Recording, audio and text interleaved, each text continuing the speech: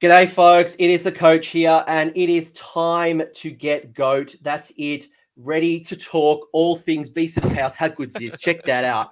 Am I like a legit streamer now or what? We are talking Beast of Chaos. Pulled out the mad stops here. Even pulled out, I don't know if you've seen these dice. I got given these dice like ages and ages ago. Oh, They're what? like my technical.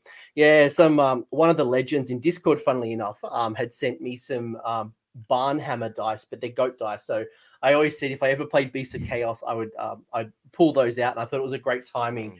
But I am here, folks, with Roz, aka Matt Newen, aka the Nog. I had to The pull that in. Nooge. That's how Honest War Gamers sing it. The Nooge. The Nooge. I thought it was a Nog. You're a Nog. Like, what is a Nog? But we're talking Beast of Chaos, and what got the Nooge here is that not only is Matt a great person, but he also went 4-1 at the Las Vegas Open with the Beast of Chaos. I set you a challenge, and I'd said to you in Discord that I would get you onto the channel talking all things Beast of Chaos if you could at least go 3-2. I thought that would be the benchmark. Not a lot of people are doing well with Beast of Chaos. Challenge accepted.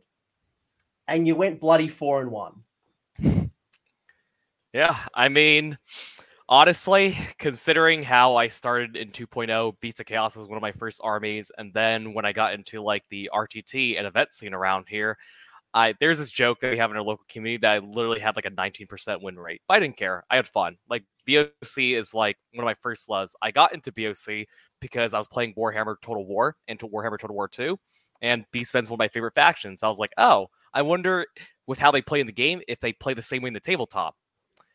Kinda, but then I still love the army because I love the theme. I love just like, the beasts in the forests and stuff like that. And well, after playing Beast of Chaos for a really long time, and then so before I took Beast to LVO, I actually was gonna play Giants, but then my proxies were not approved. But then I was kind of bummed by that because I think I was trying to go for top Giants.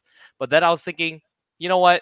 I haven't played BOC in a while, and let's bring out my Bullcores. They're literally my favorite models in that whole line, even though they're like old and everything. To me, it was just fun because I think I pick an army, regardless of how good it is, which is why I played BOC for so long. Because if I love playing it, then I'll always keep playing it. So then, I had to paint 27 Bullcores before LVO. I only had 6 painted, so I really owe Tom and another buddy of mine, Gabe, for helping me paint all those Bullcores in time. And then, well, I took it to LVO. I know what to do with it, and then turned out pretty good. So yeah, This is incredible. I've got folks. I've got to manually bring up the comments on the chat, by the way. So if you're wondering what's going on or why chat's but like you guys are making me click like a million times right now. Like it's unbelievable. People are throwing money at me because you and I are showing off our shoulders. We even actually accidentally came on stream. Like we're apparently matching right now. Yeah, we're matching. Like it's absolutely. It's time to get GOAT. But you've obviously had a great run. I've seen you talking a lot of good theory and good maths hammering about the Beast of Chaos. And, I've had some great people on the channel in the past. Joel McGrath definitely has been on the channel in 1st, 2nd, and 3rd edition talking about BOC. And it really feels like the stars kind of started to align for you because you obviously had a points drop in the Winter FAQ. Well deserved. You had some Broken Realms rules come into play. Unfortunately for you, you didn't have the White Dwarf. Actually, I even mentioned you. I even said in the White Dwarf kind of video that, you went 4-1 without the White Dwarf supplement. And I only can wonder what you would have done if you had it. But funnily enough, Matt has literally raced over from an RTT, a one-dayer, went 3-0 with the Beast of Chaos. I hope it was Beast of Chaos, right? Please don't tell me you played Gargants. No, I played my BOC. I just love my cows. Moo. So, you've obviously come in literally with the White Dwarf experience as well. So even though you went 4-1, again, outstanding accomplishment at the LVO. Without these rules, you've actually now already put some of these into play. And we're going to talk about your experience on 3rd edition and how you see it as a BOC player, how you've kind of handled so far with the current meta, whether it's, long strike and mortal wound output from range, if it's going to be the hero hammer and the armor save, what you've kind of learnt so far, the impacts of coherency, but then also how are these rules coming into play? And I'll kind of get your take as well. But like, how do you find BOC? I guess first off, why BOC to the LVO? I know you mentioned not having your Gargant approved. Is that literally you had no other armies? I mean, that was pretty much the only reason. So otherwise, I was probably gonna take my Megas because I mean they're also a fun army to play. Not as much thinking as BOC, but it's fun. Yeah. I mean, they're a great. What were you expecting? Because I know when I said to you, go 3-2, and I get you on the channel, get your experience. You were like, oh, I don't. I think you didn't think I had any faith in you. No, I didn't. I didn't think that. I think I didn't have any like fate. Kind of like I thought it was gonna be hard because of there's long strikes, there's dragons, there's megas, there's maw crushes, and just really fast things that can kill. I mean, most of BOC is a 5-up save, maybe a 4-up save at best. So that's why I was kind of scared of all those things. And I guess before I get into my thoughts about BOC, right before I took it to LVO and their place in 3rd edition, I guess I'll answer 2 of the questions in the chat if that's okay. Professional streamer, like it's like you've done this so I guess to answer Flaming Gopai, or what's the name? So I got into Flamingo Pie. Yeah, so I got into BOC from Warhammer 1 when they came out as the first DLC. So that's when I fell in love with the army. And I just saw Minotaurs or Bulgors and they just kind of went ham. And then the other question, the armies that I fought, Perkins. So I'll name it right now. So my first matchup was Sylvaneth. That was actually my only loss at LVO, and that was against Nick Garcia. He's one of the best Sylvaneth players I know. Awesome painter too. Definitely recommend him. And then second game was against Legion of the First Prince. Third game was against Nighthaunt with like 150, 160 bodies, ignoring all my rend. Fourth game was against Megas, and it was actually against someone from the AOS Coach Discord. I think her name is Penny, or on the Discord. Okay, cool. Yeah. I think I know who you're talking about. And then game 5 was against Ironjawz. So yeah, those were all my matchups for LVO. And then I will say, when it comes to the toughest matchups, in my opinion, so I will actually say my toughest matchups were definitely Nighthaunt, because just ignoring all the rend, and it just came down to dice at that point, because I mean, I think with some of how their rules work, they can basically get to like a 5-up Feel No Pain across their entire army, and they have a lot of debuffs. And that game was really clutch because, well, he kind of mispositioned Olander, so I was able to get a 9-inch charge with some Enlightened, killed her, and then with my Doombolt Masters of Magic, I was able to unbind a lot of the spells. So yeah, that worked out, and then I was able to pass the Nighthaunt DPS check. And then Sylvaneth was actually hard for me because they can stack so many saves and they can be everywhere, and they actually have a really good magic dominance, which I think BOC struggles with, and that's why I bring Masters of Magic to deal with that. I mean, that game, he won by 1 point.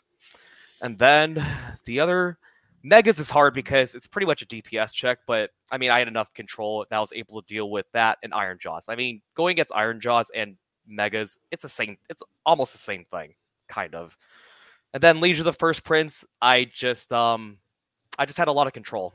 And I think he kind of underestimated BOC. So he kind of put his Great Unclean One out with the 5-up. And then Be'lakor and, well, Bulgors just do Bulgor things. Yeah. This is the longest I haven't spoken on my channel. You can just keep going, man. Just feel free sorry to if I was talking running. too fast. I think I could. No, it's great. It's great. Absolutely. And the chat is just off the charts here, folks. It's just absolutely insane. I'm getting asked about OnlyFans links where people are just telling you to make your bed. People are, and obviously, and I just mentioned it, you just won an RTT or a local event as well. So you've obviously got some practical experience when it comes to running the new Beast of Chaos. But and there's so much to unpack there, mate. You've given me a nightmare. First off, Nighthaunt has obviously announced that there's a new battle tome coming. We know there's going to be a box that'll come in the near future. Does that concern you at all, given that there's been so many, at least in my country and a lot of other countries? I don't think you had the Mortal Realms magazine, but certainly there is a lot of Nighthaunt players. Do you think that's going to be like a natural predator to BOC when that battle tome comes out? I mean, regardless of how strong the Nighthaunt battle tome is, I actually still think it's going to be pretty good against BOC because they can get as many bodies and MSU on the board as we can, and they have really good magic, especially if they bring Nagash. And I played against a Nagash Nighthaunt list, and I only won, in my opinion, because Nagash miscasted like 3 times throughout the entire game. So, yeah, I think if Nighthaunt is able to just, they're probably going to be immune to Rend again. They have good spell casting, and they're another Horde army. It actually challenges BOC, because that's what we like to do. So I think it'll be fun. It'll be a fun challenge. And you don't quite have the range to take them out. And this is obviously not the Nighthaunt show, and we don't know what's coming out. By the way, Aki, thank you so much for your donation. I think you've thrown money at me twice now. It's only been like 10 minutes of live streaming. I feel like I should do more Beasts of Chaos. If it's just like a stripper and you're just kind of throwing cash at us. Did Matt's sister go to the LVO? I feel like there's some things that I'm missing here from the chat. Maybe I shouldn't bring up some of this stuff. What happens in Vegas stays in Vegas. Well, you did get a tattoo from going 4-1, so. Oh yeah, well, I got to show it off for the audience. So yeah, I got this tattoo right after I got my 4-1. Your camera oh, there we go. I was gonna say your internet's being a bit potato at the moment, so they can see it now. Oh, okay. Is the internet better now? It's all good, man. It's all good. I can hear you perfectly, so it's all good. Yeah. So what were the keys to your success? But let's actually rally back first, because you've already kind of given me so much great content. I want to kind of chunk back a little bit to go, well, what was it about your 4-1 run that helped you be successful? Was it yourself? Was it something that has happened in the past? Like, so I know you ran Bulgors, for example, and we will go over your LVO list as well as the list that you're going to be playing with at the moment, like how it's changed because of White Dwarf. Is it the points adjustment? Was it you found a good match at the moment with the current meta for certain things? Because you just don't see much Beasts of Chaos. And I know one of the big complaints is the coherency rules, the lack of bravery, the only ability to only do Inspiring Presence 1, which impacts like Gaurs and Ungors and a lot of those, big, heavy waves of bodies. What were your keys to success, maybe? So I guess to start off with, I played Beast for a long time in 2.0, and I had a great understanding of the army, but I feel like because of how second edition played, which was, I love second edition, but I think a lot of it played for killing, which isn't what Beast of Chaos is like great at. I mean, no, it can be good at it, but like we have to be able to take a hit. So when third edition came around and battle tactics came and everything, it made me actually think. So actually, I was actually pretty down about Beast of Chaos for a long time when 3.0 came around because of coherency and everything, and I thought it just killed the way I wanted to play lists. So I only started thinking about it when I started playing Bulgors just for fun at little RTTs we did, or just TTS. And then I realized how hard Bulgors hit. So because they're 5-up save, but they're glass cannon, and depending on what weapon option you take, you can either take the paired axe, which is 2 damage, or the great axe, which is 3 damage. And then I was thinking, okay, cool, Bulgors do a lot of damage, but if they die, then, well, I can't really do anything. So what does BOC need? We need a lot of control. And I will go into the control aspect of my list when we look at the LVO list. And then I hope that makes a lot more sense. Yeah. Cool. Yeah. And I think, I know when the coherency stuff came out for third edition, a lot of your damage was coming out of units like Bulgors, as you've already mentioned. Yet when coherency came in and you reinforce the unit of Bulgors into 6, it starts kind of playing around and you can't get them all into combat. And I know there was a lot of questions and a lot of bit of frustrations to go, well, why would I reinforce Bulgors if I have a unit of 6, but I can't get them all into combat? It's a bit of redundancy. Am I better off going 3s? What am I thinking? Where am I going? And I don't think we've kind of seen any good competitive lists up until your point. I haven't seen, I think what was it? Bill Souza might have done really well with it, but he had like spammed cockatrice, so there was some craziness, but it wasn't. He was right spamming traditional.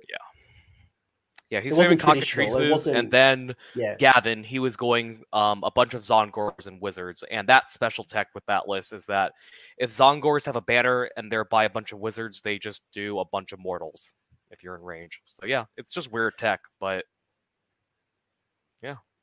And then, sorry, go on. Do you think Zangors? Because one thing that I was thinking about with the new rules is we haven't seen a lot of Zangors for a long time, whether it's Skyfires, Enlightened, or even the Zangor in Foot. I remember Dan Bradshaw in first edition, or might have been at the cusp of second edition, had won the UK Masters off the back of Zangors, and I think it was with BOC. Yeah. Gavin did do well. I do remember Gav's list. I do apologize for that one. But do you reckon there's a place for Zangor at the moment? It really depends how you build the list. I mean, I've kind of thought about for fun. It's like, oh, what if I run like 60 Zongor, and they're about 2 wounds each, so they're a lot of bodies. And now with the rules where you can just rally on a 4-up, it has a lot of potential. They don't really do any damage, but I think if you want to go the bodies route and just pure tankiness, I would just go with just a bunch of Dragon Ogres instead of Zongors. Although Zongors do have spice. They do have spice, and they've got the little shields as well, which help. But yeah, Dragon Ogres are certainly a sleeper. I think mostly because people just don't want to buy the old models. Very staticky and, obviously resin printing and all that stuff out there. But you don't really see many, the Thunderscorn side. But look, what I might do is I actually might just bring up some of the rules. So, for anyone who hasn't, I know some countries haven't gotten the White Dwarfs just yet, Australia being one of them. You obviously got updates to the White Dwarf, and there's been a whole bunch of updates. Both you got grand strategy, battle tactics. So we'll talk maybe a little bit about what you've got given.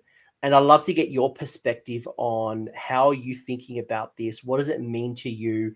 Has it changed your list, or even maybe how the way you look at some of the units? So I might actually just bring that up now and go, cool. All right. Well, first things first, man, we had the update to the Herdstone. I was going to call you the Brayherd. No, the Herdstone. Now, there were some big changes with the Herdstone. Specifically, you lost the Battle Shock immunity. So it used to obviously have the area of effect where you wouldn't take Battle Shock within, if you were wholly within the radius. And then there was some shenanigans around reducing the save characteristic of enemies within the radius by 1. Instead, you've got a new War Scroll. It's been completely rewritten. You get a Rend -1 boost to every unit board wide. And then from Battle Round 3, it becomes Rend -2 instead of Rend -1. The other one is that instead of getting the Battle Shock immunity, you do get a half the models flee. So should you fail a Battle Shock test, if 4 models would flee, it's only 2. Maths. Yeah, Matt, what are your thoughts? What are your thoughts on the Herdstone, and has it changed anything? So while I will miss the Battle Shock immunity, because that was kind of nice, especially when it got into later terms of the game where it was like 30 inches and just Battle Shock immunity, I feel like it's such a minor loss compared to what we've received instead. The biggest problem with BOC was Rend. I mean, it's easy for us to stack Rend and everything, but all of our spells have to go off, or the Herdstone has to get close to, it has to expand enough where they'll be in the aura. And, if an opponent knows how to deal with BOC, they just stay out of the aura. I mean, until it's turn 4, but then at that point, it doesn't matter. So I feel like when I saw that all BOC units are getting additional Rend 1 at the start of turn 1 to battle round 3, and then it goes up to 2, that to me, just like, I remember I was about to go to sleep and you sent me the leaks, and I literally just like, I couldn't sleep.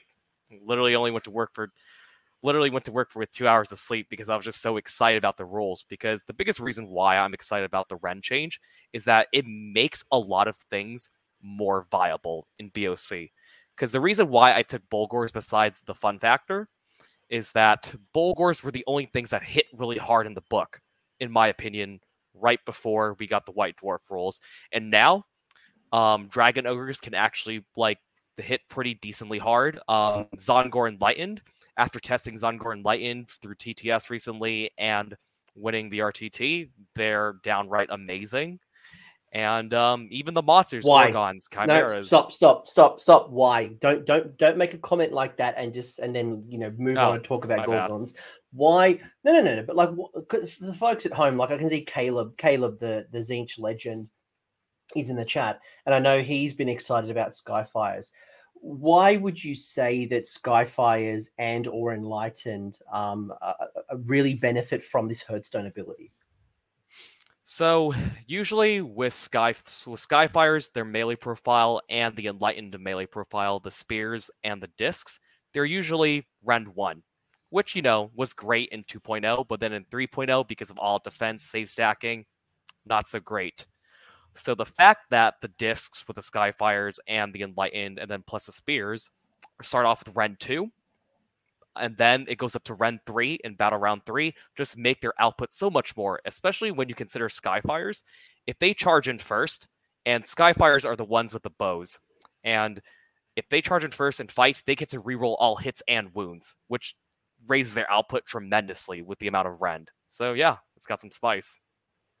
Yeah, I think the only thing, like I was actually talking to Caleb about this, and one of the challenges that Skyfires have is that most of the damage comes from the disc, if I remember correctly, and the disc only has range 1, so it's really good as a unreinforced unit, but you start to lose attacks pretty quickly when you reinforce them. So keep that in mind. But at the same time as well, I love the ability to maybe hold them back a little bit. They're really fast. I think they're like movement 12 or movement 14. You can hold them back and then kind of launch them in turn 3. And the Skyfires and the Enlightened have some shenanigans around fighting first and fighting last, and all the reroll stuff. So really good potential unit in your list. Yeah, especially with the Enlightened with the spears, so not the Skyfires, because with their spears are 2 inches, so you're actually able to get in a bigger unit of Skyfires with Enlightened, or even the Foot Enlightened, and they just do a lot of like output. And then it's because they have, someone correct me if I'm wrong, but because they all have the Brayherd keyword, they get +3 move. So if they're on a disc, they go from 16 to like 19-inch move. So yeah, they're fast. Yeah, and it is a great piece of scenery, as Fungoid Cave Dwarf said. It's an absolute cracking piece of terrain. You were talking Gorgon. You were talking the Gorgon, and the Gorgon started to improve slowly over time. Initially, it was a bit of a joke and a bit, it didn't do a lot. Now it legitimately scares me. That Gorgon, even in turn 1 to turn 3, it is a significant threat. Yeah. I mean, right now, the Gorgon is 150 or 155 points, and it's 5 attacks, 3 damage. So how much? 155 points. It's 155 points? Yeah. I'm paying like 175 for a baby Gargan at the moment. I would have had them on par. Like, give me a discount. Yeah, I think the trade-off with the Gorgon is that, like, it can't run and charge. It moves about 8 or 7, and then it has a 5-up save. So it's not hard to kill. Like, that's kind of the theme with a lot of BOC. A lot of us we're a horde army of glass cannons and control. So I want to flip the coin here for a second, because I think we could talk about the benefits. Like when I did my little White Dwarf video, I could have talked until the cows came home, literally, on the Rend improvements, from the monsters to the heroes. I talked about like the Beast Lord on foot. You could talk about the Doom Bull. You could talk about the Dragon Ogres. Like you literally talk about any part of this and the benefits of the Rend +1 or Rend +2 to the characteristic. And then I had mentioned some of the spells you can add even further boost to Rend, right? There's some, not so far off. You could do Rend -7 on some units. Yeah, I mean, but like, Sorry, go on. No, please keep going. I'm going to ask you a question, so make your point. Yeah, I guess the nice thing about the Ren buff too is that it even buffs like weaker units like Bestigors, Ungors, and Gors. You can easily get them. You could easily get an 80-point unit of Ungors up to like 2 Rend. So it's just funny. And that was definitely one of the upsides as well, because even if you do run Centaur or some type of cheap chaff, as an opponent, I can no longer just look through them and have a laugh, because they do have, look, your to hit profile isn't the greatest. I mean, you are paying, peanuts for your units, but come turn 3, turn 4, they can still do damage. So it's great to have that reliability. But what I wanted to ask you was the other side of the fence. When you look at the Battle Shock immunity bubble that you used to have, and now you've lost it, does that change the way you look at your army? Or, does some units now no longer become sexy? Like for me, the temptation to reinforce a unit of Gore or Ungor probably has diminished a lot, because they now need even more babysitting with poor bravery. But do you feel the same way, or has it nothing changed for you? Honestly, nothing has really changed for me, because usually if something wants to kill a POC unit, it just dies, in my experience. Yeah. So it doesn't even matter if there's. I mean, the Battle Shock community was nice, and it was a fun time. But I feel like because we got all these buffs in compensation for it, it just doesn't feel like much of a loss. And with how Locus of Savagery works right now, it has the models that The flee in models the that unit, flee. Yeah. which makes up for it. And then you can rally on a 4-up. And the Hearthstone range starts off as 12, so you always rally easily. And you'll probably get a 4-up like good half the time. I thought about that as a benefit, and I'm like, right, that could sound really good, but your troops mostly want to be in combat. So you've got to remember to pull your units out of combat in order to get them, especially if you get the double turn, remove them from combat, and then apply this ability to do the rally on a 4-up. But I was thinking about the potential, especially though with like Dragon Ogres, with Bulgor, with any of these multi-wound units, especially those hard hitters, to bring back a Bulgor on a 4-up is potentially awesome, especially if you're running like units of 6. Yeah, no, it's fantastic. And I feel like BOC likes to dictate when we get the engagements we want. And also something else I just thought of just now is that with how rallying on a 4-up works, if you're going against like a shooting army of like, let's say, Long Strikes, Lumineth with Sentinels, and you have some units left and you're able to pass like the leadership bravery, you just rally on a 4-up. Like you don't BOC kind of used to worry about shooting armies, and now I feel like this is a really good answer against just like shooting. It's fantastic. It is, but if I was a bow snake, Daughters of Cain, if I'm the Long Strikes, I'm not shooting your Gore and Ungor. I'm shooting your characters. I'm taking out the Bray Shaman. I'm taking, I'm bringing down the Gorgon to half strength. I'm doing those types of damage. I'm not focusing on your Doom Bull is another one I want to take out. But I think overall, and maybe we kind of wrap up the point here. And Raymond's asked a good question. Would you agree that the grass is greener with these updates? Yes. I feel like it has definitely leveled the playing field where we could definitely match a lot of the top tier factions. And I already felt like we were actually a dark horse in the current meta with how things are. And I think I'll explain that when we talk about the LVO list. It'll make a lot more sense. All right, let's do some rapid fire ones, because some of these ones will be quite quick to respond with. You had the change in the new grand strategy. I really personally like this one. My comments on the video was I thought this was a relatively easy one to achieve and to deny your opponent. What are your thoughts on the grand strategy? So for people who can't read, maybe they're away from their screen, or they whatever it might be. Basically, it's a double grand strategy. You need to keep your opponent away from 9 inches, and it has to stop being smashed to rubble. So you could get your enemy within 9, but as long as you stop them from smashing to rubble, you're going to be okay. Yeah.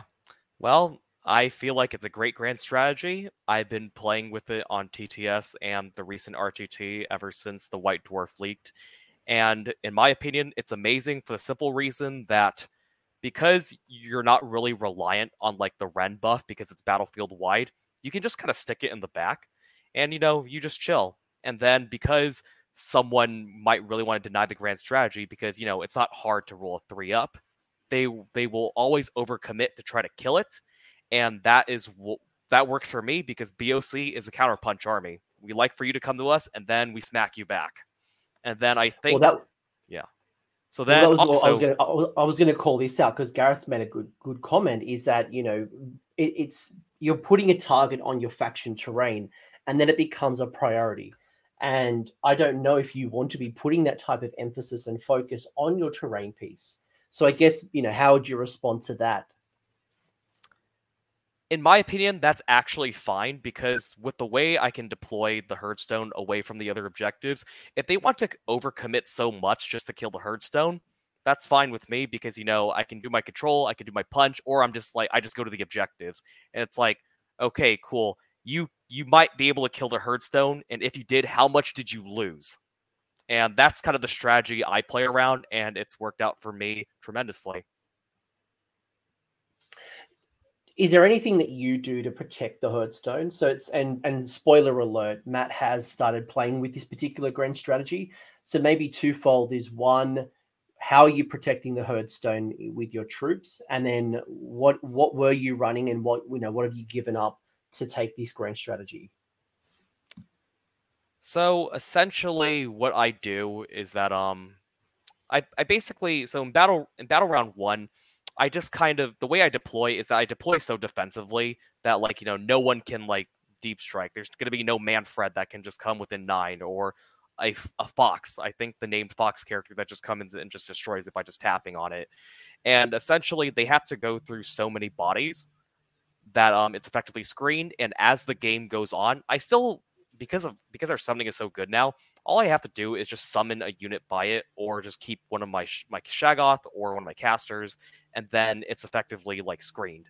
And then if someone gets within 3, is coming to it, I just redeploy, and then they have to charge my model or unit before they can touch the Herdstone.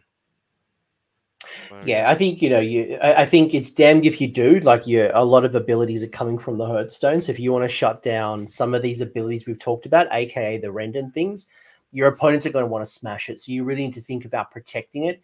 It's more than just having because most people that I play against, they used to just have a Brace Shaman and maybe the sacrificial Gore or Ungore, and that was kind of all they would use around the Herdstone, and then kind of everything else kind of went forward. Now I think you've got to really start thinking about what protects the Herdstone, and really thinking through, do you have monster opponents that can teleport, that can come within range? Thinking about base sizes and thinking about what you can do to kind of stop people from getting into your backfield, because you are absolutely putting a target on the head of the Herdstone that already had a target.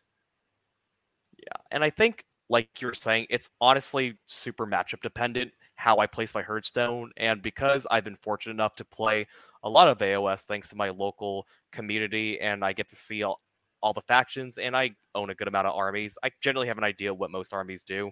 So I'm always able to deploy the Herdstone most of the time in a position where I'm always going to make them overcommit for it, no matter what. I'm not going to make it easy for them. And if I'm going against, let's say oh, sorry, go on. No, I was just going to say, because that the Rend boost has no range effect, it's just board wide, you could essentially put the Herdstone in a corner completely away from objectives, and then you're forcing an opponent to A, go and focus on the Herdstone, or B, do you start fighting for control, for battle tactics, for objective control. So you can, if you're smart, play around with movement. I just wouldn't put it immediately front and center, easy to achieve when your opponent races up the board. Yeah, no, there's no reason to. That's why I literally just stick it in the back now, where before with the old Hearthstone, I would kind of stick it up towards the front because I wanted the old -1 save debuff to go earlier. But yeah. Yeah. Dig it. Cool. You have a couple of battle tactics. Now, I was kind of on the fence with these new battle tactics. I thought there were some interesting ones. There were some ones that I wasn't a big fan of, specifically Was it Wrath of the Warp Fight? Yeah. No, what was it? Or is it Fury of the Wild? Yeah, it was Fury of the Wild because it was only in Battle Round 1. And I felt that was really counterintuitive that I'd want to have my general and 2 units in combat in turn 1. And because you can't use it in any other turn. Obviously, general aside, depends on who your general is, but I thought that one was a really weird one at least. What were your thoughts on the 3 battle tactics? So to start off with Fury of the Wild, since we're talking about it, in my opinion, it sucks because, well, it's forcing you to play in a way that BOC does not want to play. And most of the time, if they're in their deployment zone and, depending on the unit you have, maybe you move like 6-7 inches or a little more. And what if you fail those charges? And I think with how this battle tactic works is that I think the unit, let's say even if you get that perfect scenario, I think the enemy unit still has to be alive because it says at the end of the turn. I didn't call that out of my video, and when I was going through the editing process of my White Dwarf video, I realized I forgot to mention that because if you go in with, let's say, a Doom Bull, let's say Doom Bull is your general, and you have a unit of Doom Bull, and you have, I don't know, Ungor, you have something, right? And you go in, and you've got to survive the combat. So, having a Beast Lord is probably not going to survive a combat if it's depending on who's in your face. But then, yes, if you overkill the opponent, or they fail Battle Shock, guess what? You've just lost your battle tactic. I thought it was super niche.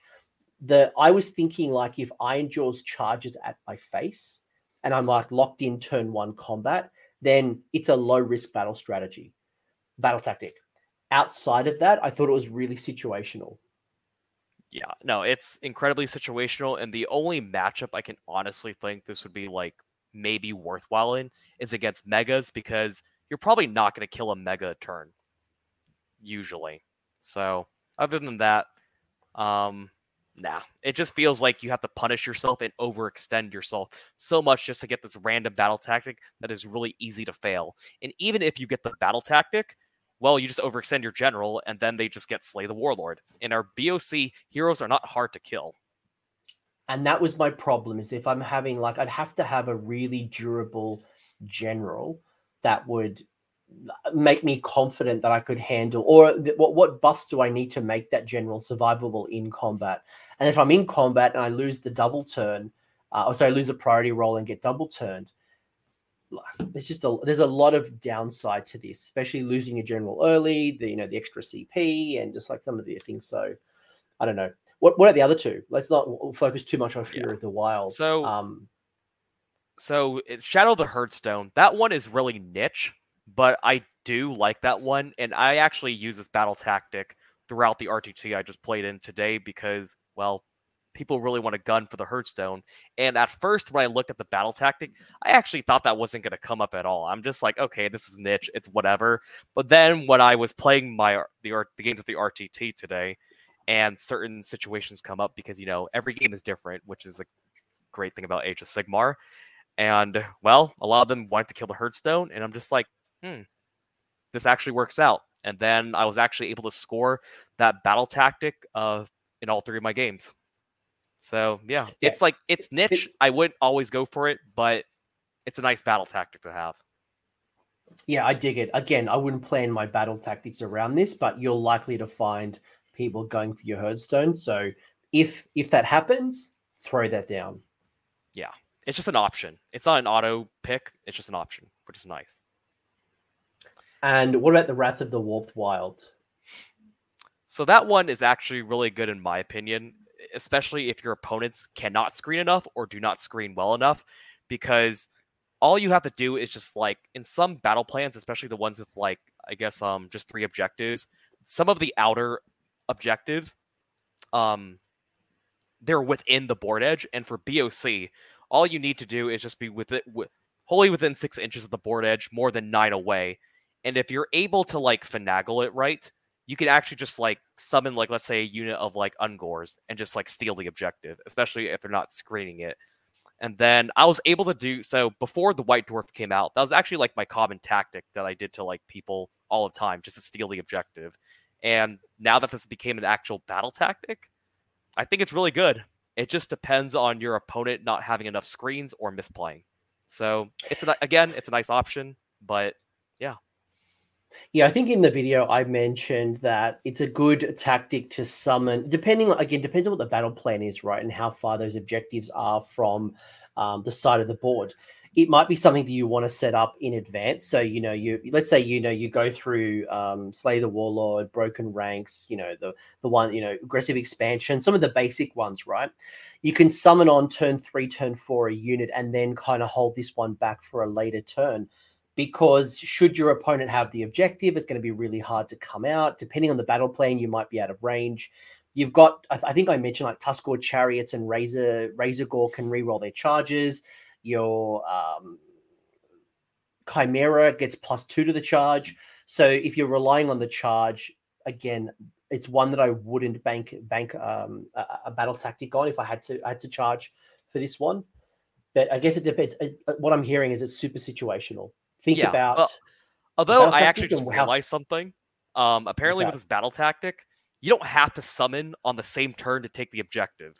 No, and that's what I called out. I said you don't have to summon onto the objective. So the low risk play would be to summon the turn before you use this and then throw down Wrath of the Warped Wilds. If you happen to have a battle tactic where the objective is close to the summoning area and there is no opponent sitting on the objective, this is an easy one. But I think in most cases, I wouldn't bank on a charge to secure this objective with a primarial core unit, because you're just asking a lot of ifs and you're going to fail. And then if I charge with like a Razor Gore or a bloody Tuskor Chariot, there's a good chance it's not going to survive the combat. Like, they're not that good. No. But so yes, to answer your question, it doesn't have to be summoned in that turn. It just has to be a summoned unit. Yeah. Well, now that this is something I actually learned just right now in this video, and well, now that I know that I can just like summon a unit a turn or 2 turns before and then just take it, I actually think it's really good now. I thought it was a niche before because I thought you have to summon it the same turn. No, it's fantastic. No, and again, all the Beast of Chaos milkshakes bring all the boys to the yard, because I've got another donation from Tyler. Thank you so much, Buckets. Beast of Chaos. I'm gonna have to do more content. I might rename myself the Bray Herd. Yeah. Anything else from a battle tactic point of view? I think you've got some good ones. I think you've got some that are easy to achieve and some things that are like Fury of the Wild situation. Yeah. So if I had to honestly rank them, I would say, now that I know how Wrath of the Warped Wild works, that's definitely the best battle tactic out of the new one. And then Shadow the Hearthstone is the second one, and the last one's Fury of the Wild. So that's how I would personally rank them. I'd 100% agree with them. Wrath of the Warped Wilds, you could probably do every game. The other two are super situational. The first one's definitely one that would be easy to do. The middle one, Fury of the Wild, is just question mark. But the sexy part of the update is the monstrous rampages. You got 5 monstrous rampages. One that is universal, so it doesn't require a specific unit. The other 4 are unit specific, right? So you can see on screen here, there's one purely for Gorgon, there's one for Cygors, there's one for Jabberslythe, and there was one for Chimera. So there's 5 in total. You don't give away the other ones like Stomp and Roar and Titanic Jewel, so you now have literally like 9 monstrous rampages to pull from, which is insane. Yep. It's fantastic. And I think if we have to start off with Primal Roar, so that to me is the best monstrous action out of all the new ones we've gotten. Simply for the fact that if you roll hot, which like I was actually able to lucky that there were several times where I rolled 6s in the RTT I just played, I was able to summon a Chimera in turn 2. That takes 10 summoning points usually.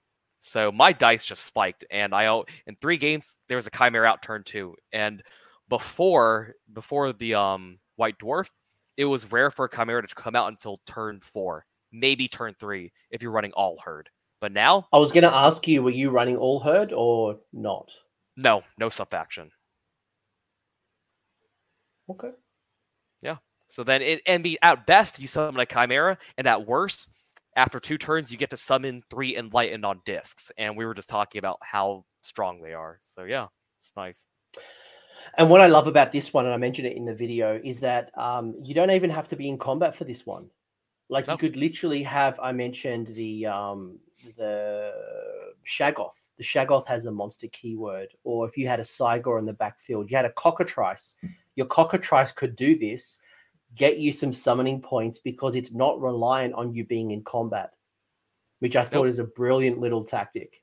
Yeah, and you could do it in both player turns, which makes it, like, to me, instantly the best monstrous action out of the White Dwarf.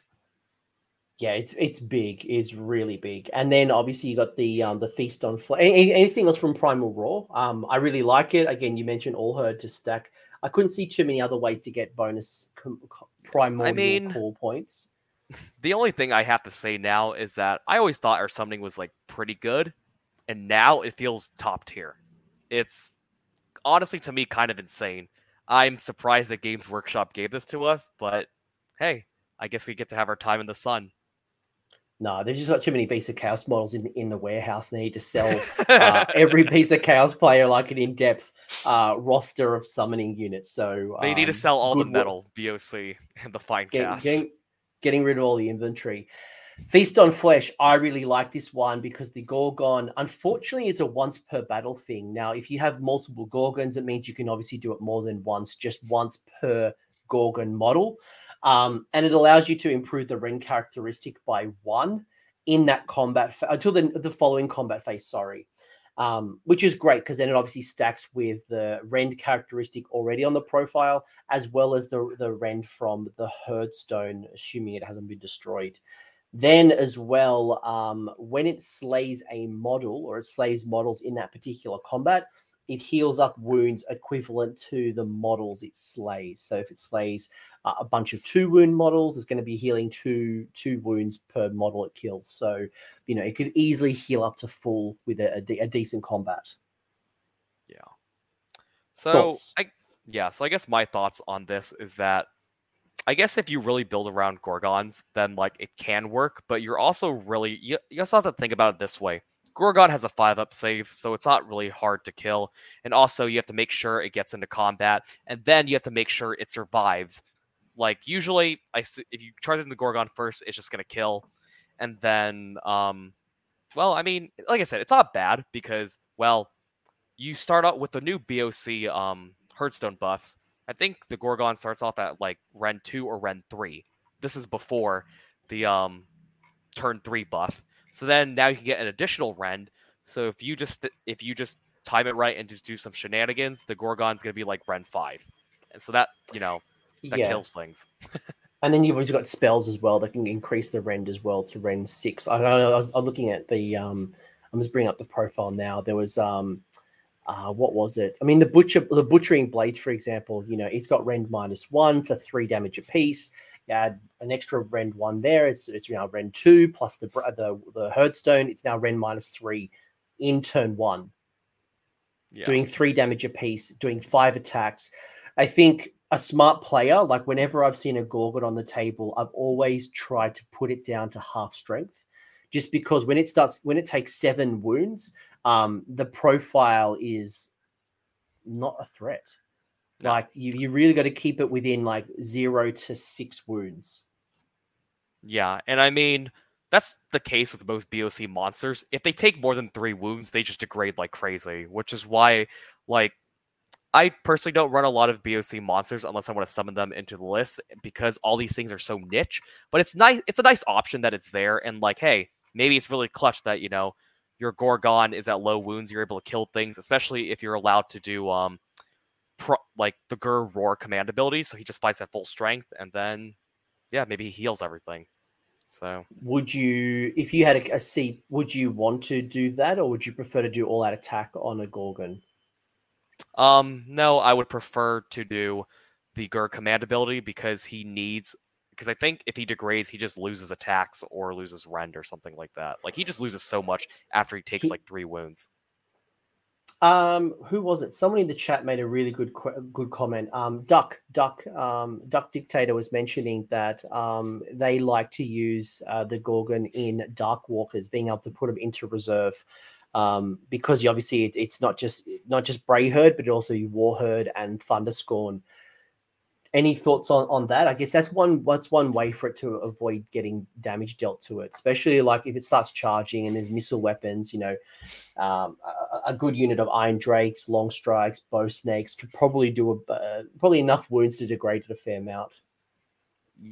Yeah, I mean, it's a fun trick that you could put in Dark Walkers and make it come out of ambush turn 1, because Dark Walkers lets you ambush Thunderscorn, which is Dragon Ogres, and Warherd, which is Bulgors and Gorgons. So it's a fun trick, but you also have to think about it this way. You have to make the charge, and then you have to make sure if they don't have Overwatch.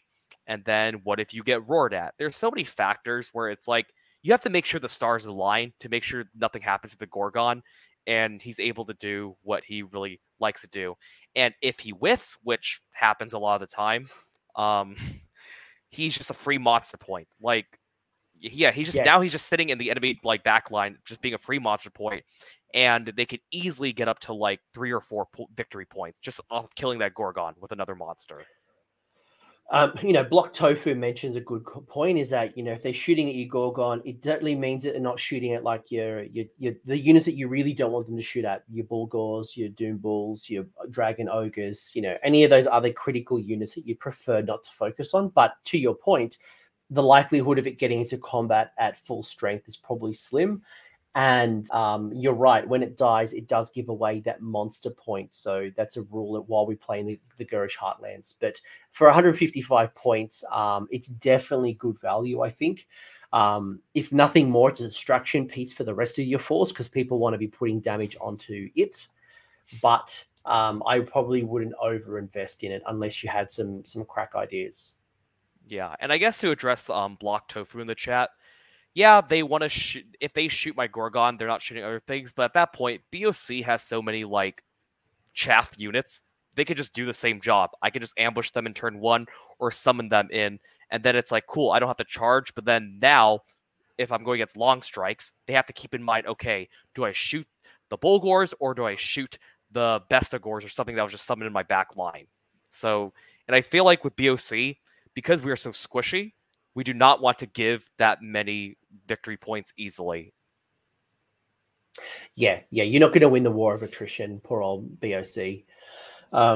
Anything else you'd mention about the Gorgon / the Primordial Call trait, or should we look into the other 3?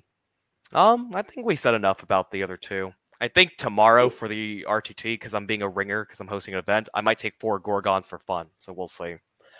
I think. Would I take a Gorgon? Yes, I would. Would I take 2?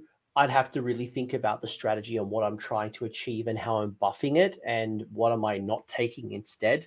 That's probably what I'd be thinking. Now, I said Cygors in my video, I didn't like them, and I still don't like them.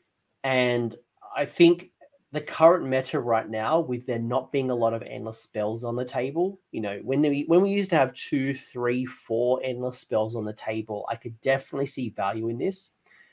But I just found that the damage profile is inconsistent.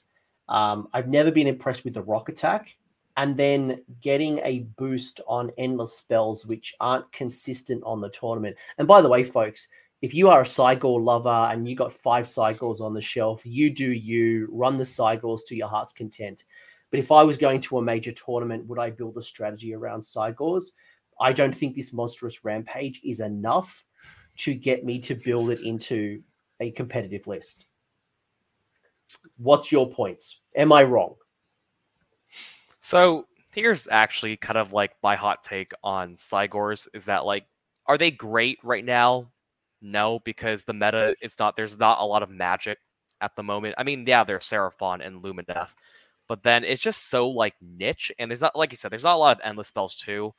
And the shooting attack is like okay, but if things become more magic heavy, I could honestly like make a case for it. Like, I think it's so meta dependent. Like, let's say if we go back to a lot of magic, then I would probably take 1 or 2 Cygors, actually. Yeah, like we're in the Gurish heartlands right now, so it's all benefiting monsters, you know. But what happens in GHB 2022 if it was, I don't know, the land of magic? Let's say it's magic gone wild, and you know, there's all these boosts to the magic, and we're now to, you know, points go down on endless spells, and you know, we go into that meta. Absolutely, the Cygor is a great ability to come in. It heals, it gets a whole bunch of things. So right now, yeah, I'd say no. In the future, I would revisit that. Yeah. And I mean, the shooting attack, I feel like it's like, it's okay. I mean, it could definitely, it either pops off or does nothing. It's kind of one of those, like, if you're a gambler kind of guys. Problem is though, is that, you know, hits, it's one attack, hits on a 4, wounds on a 2, rend 2 for D6. Would I spend a CP to bring that down to a 3 on one attack? Feels like a dodgy use of a CP when it could end on a damage 1. Yeah, and I roll a lot of ones, as the SoCal community can vouch for, so I never trust on D6 for me that much. By the way, Vince Venturella is mentioning that he's recently played double Gorgon, and he felt it was overwhelming, but did find incredible value from the Bestigors and the Zangor Skyfires. So another reinforcement that I think the Skyfires might be a sleeper unit that no one's talking about, that I think could potentially be a great addition to your next tournament list.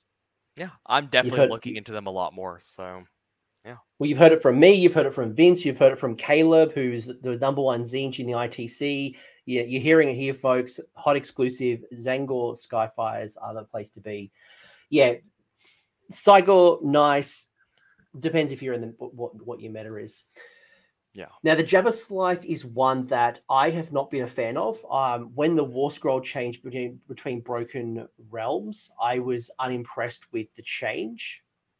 But I've started to see a couple of people swear by it in the Beasts of Chaos Facebook group. They're like, you know, I love my Jabberslythe. It did so much damage. Super impressed with it. Now, I'm not sure if I'm missing something or this person just rolling hot, or maybe they have like 50 Jabberslythes sitting on their shelf and they're like trying to sell them in a buy and sell or something. But what's your take on the Jabberslythe? Because I look at this, look, maybe they've got like maybe they're just like a buy and sell kind of person. All right, Duck Dictator's backing me up here. Jabberslythes are bad. What's your take, Matt, and why? So, as much as I love the Jabberslythe, I love the model and I love the fluff behind it. It's really reliant on in my opinion, your opponent's rolling a lot of 1s, which does the mortal wounds to it. If they roll a lot of 1s, great. If they don't, then it literally does nothing. That's my opinion. And then also on a 4-up, if a melee weapon gets a wound through and you fail it, on a 4-up, you do 1 mortal wound back. 4-up. Yeah. So it's just like the Jabberslythe is swingy, and I will say the one thing that is really nice about him is that monstrous action, especially if in the current Hero Hammer where we're at, or if you're going against Megas, just goes in, reduces the save by 1 on a 2 to 5 and a 6 -2 save. So yeah, it's niche. Like, I would hesitate to call it bad, but I wouldn't run it.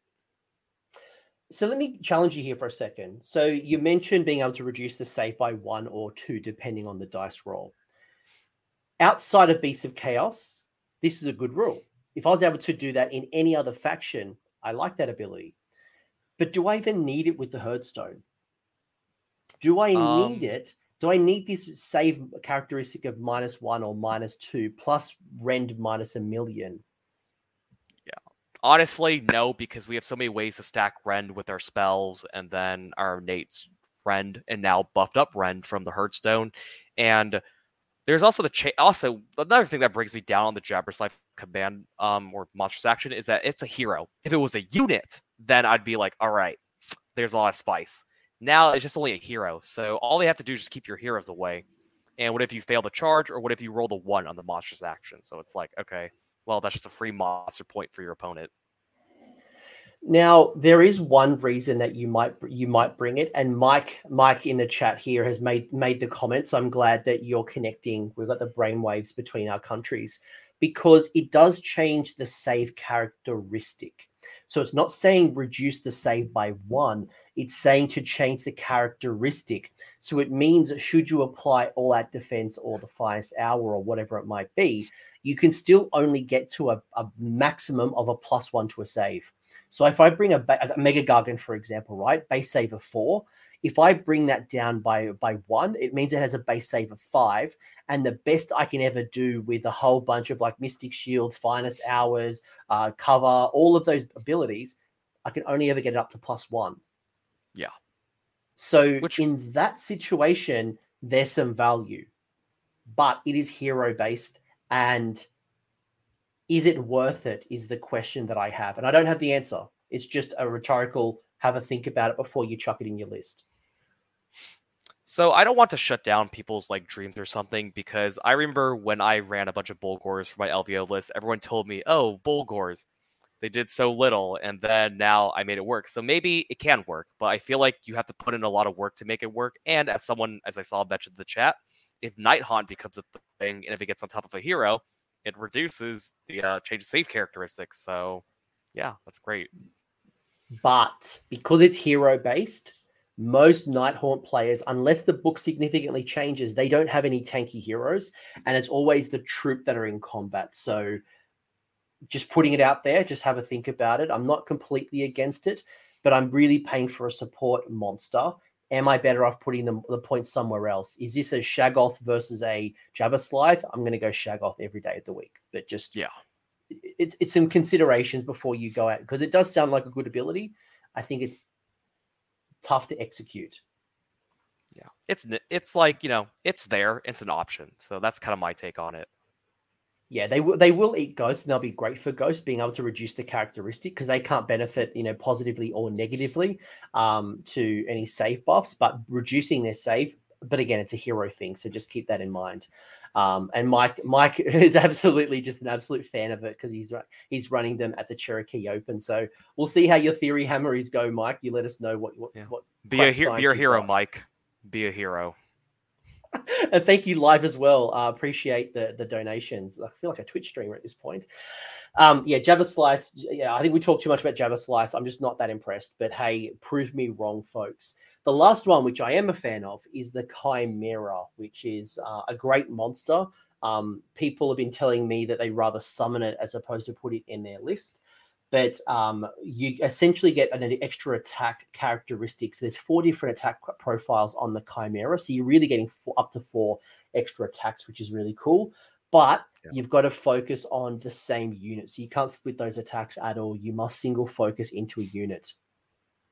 Thoughts on Chimera? So I've always kind of liked the Chimera, and when I saw this monstrous action, I was like, oh yeah, there's a lot of spice.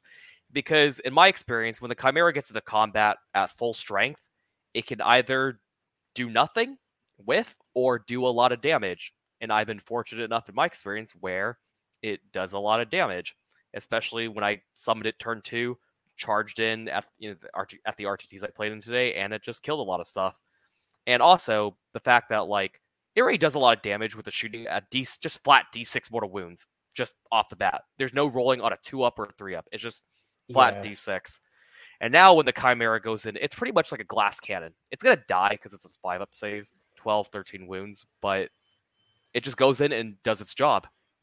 So yeah, I really like Chimeras now. What I love about the fiery attack, which is the breath weapon, one, there is no roll, right? So it could be a great all-out defense, unleash hell, because, the -1 to hit is going to mean a whole bunch of nothing. If you were to summon it, it's a range of 14. So you could bring it into the side and shoot some of those, again, long strikes, bow snakes, whatever it might be. Cruel boy with the man skewers or the beast skewer bows. So you can do a whole bunch of damage there. And again, I mentioned this earlier on the battle tactic. The +2 to the charge makes it a much more reliable monster to come in from the side of the board and charge. So whether you just put it on the table and move it forward or bring it from the side, it's a good threat option. And the damage output's pretty good, especially you look at the Avian Head, which is Ren -3. plus the one from the Herdstones, we're at Rend -4. And it's doing 4 attacks with this monstrous rampage for up to D3 damage apiece. So could be a real damage dealer. Yeah. I mean, like I said, I already thought Avery did pretty good damage before the White Dwarf buff, and now with the additional +1 attack for all their weapons, it's one of our best monsters. I really like it, and because it generates so much threat, I actually don't mind it, like giving a battle tactic, letting it die, because it's, in my experience, it's always going to give me so much value. The fact that it's alive and it's something that opponent has to worry about. If they leave a 5-wound hero out in the open, okay, D6 mortal wounds. There's a chance that it kills them. So, yeah. Yeah, and I'm just looking at the other attack profiles. Like, when it starts getting wounded, it doesn't really degrade very much. Yes, the Rend will go down on the avian head. Yes, the other head will go down slightly in the damage characteristic, but for most of it, it's relatively consistent. So again, a great unit to be pulling off from the side of the board. Yeah. I mean, if I have to rate our best monsters in BOC, in my opinion, right now, it's the Shaggoth and the Chimera. Top tier. I would not. And why would you say that?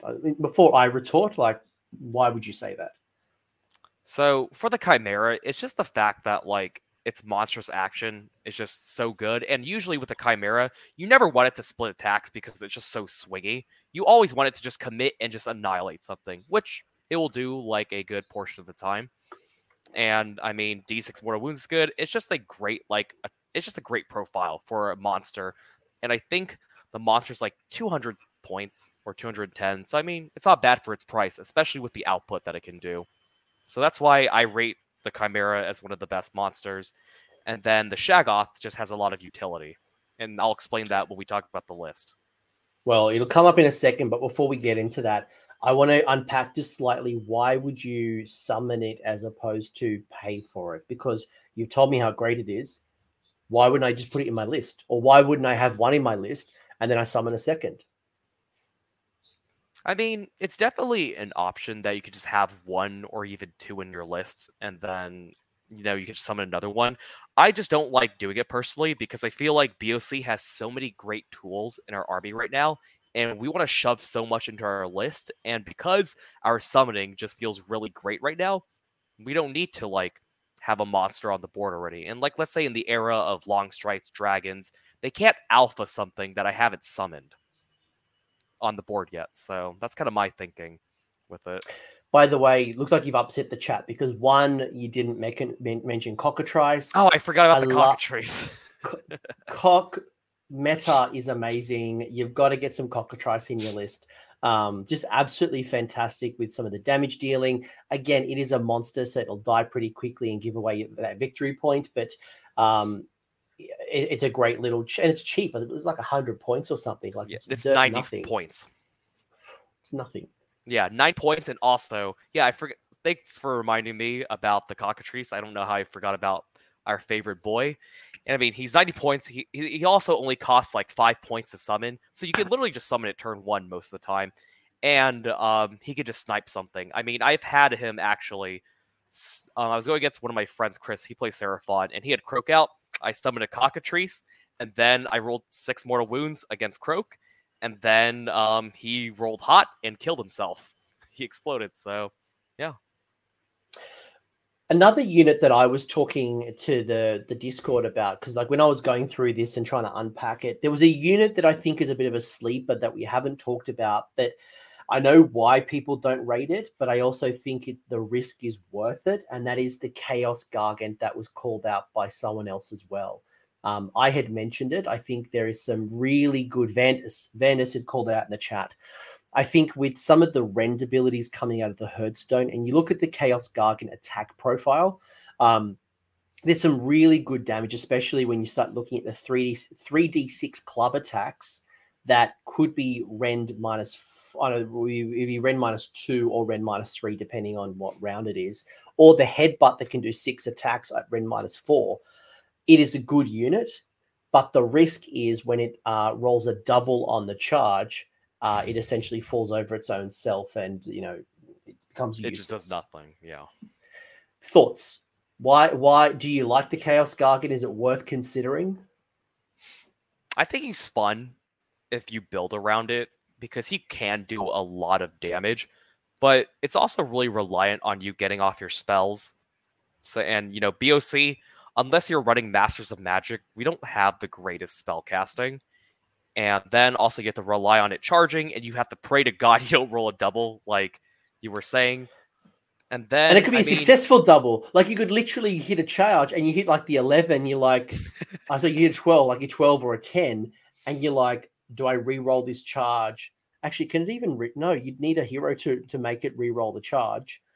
Like, do I risk failing the charge so it doesn't fall over itself? And like, yeah. I mean, it's like I said, it's fun, but I would never run it because like you have to have basically you have to have the stars align, and you have to hope he doesn't whiff.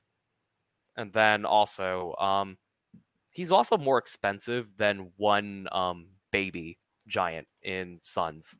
How many points is it? I don't remember offhand, but I think a baby mega is 170. I think he's like 180 or 190. I might be wrong, but yeah.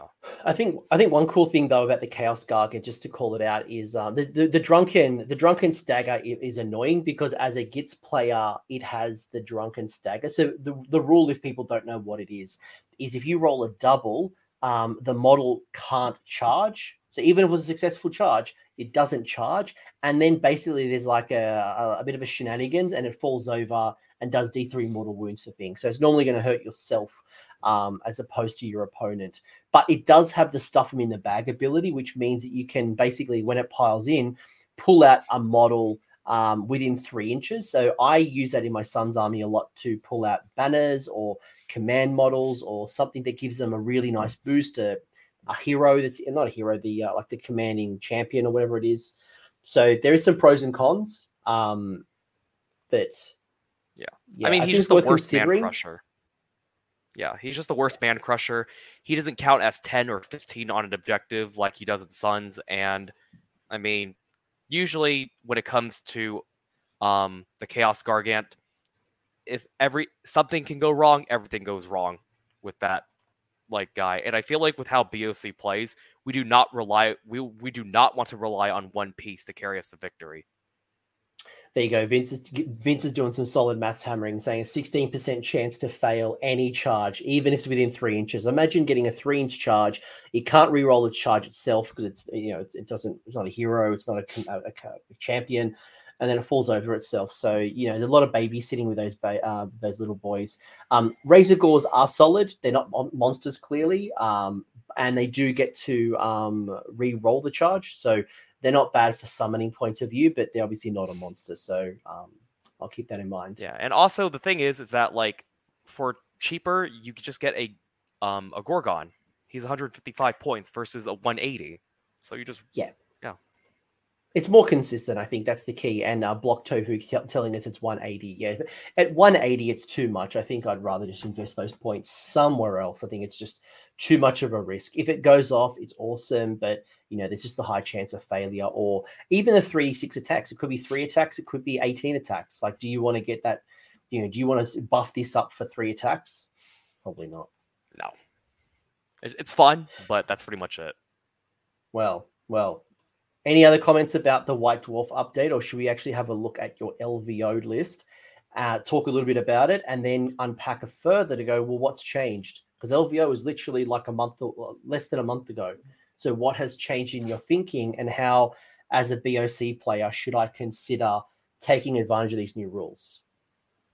Yeah, I have nothing else to say, and we should definitely take advantage of the new rules, and let's look at the list.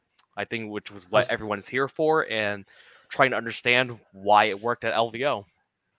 I was talking to a friend of the channel, Marcella, who was talking Little Marathi. She was talking Daughters of Cain. She was actually playing as well today with Beasts of Chaos. Unfortunately, the TO didn't allow the rules because thinking there was going to be an FAQ to the White Dwarf.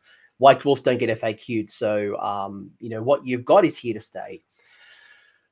Matt, talk me through your list, man, because there's a lot of stuff here. You maybe use 3 columns where most people only need 2 columns. You've got your Shaggoth, you've got the Underworld's Warband, you've got a Doom Bull, you've got your Demon Prince of Khorne as an ally. I hope most folks know why that's in there, but I'm sure you'll tell us if we've missed it. You've got lots of Bulgors. You've got 3 units of 6 Bulgors, 2 units of 3 Bulgors. You've also got some Untamed Beasts. You've got a Kitty Cat, as well as 2 Endless Spells. Lots going on here at 150 wounds. What was this list all about?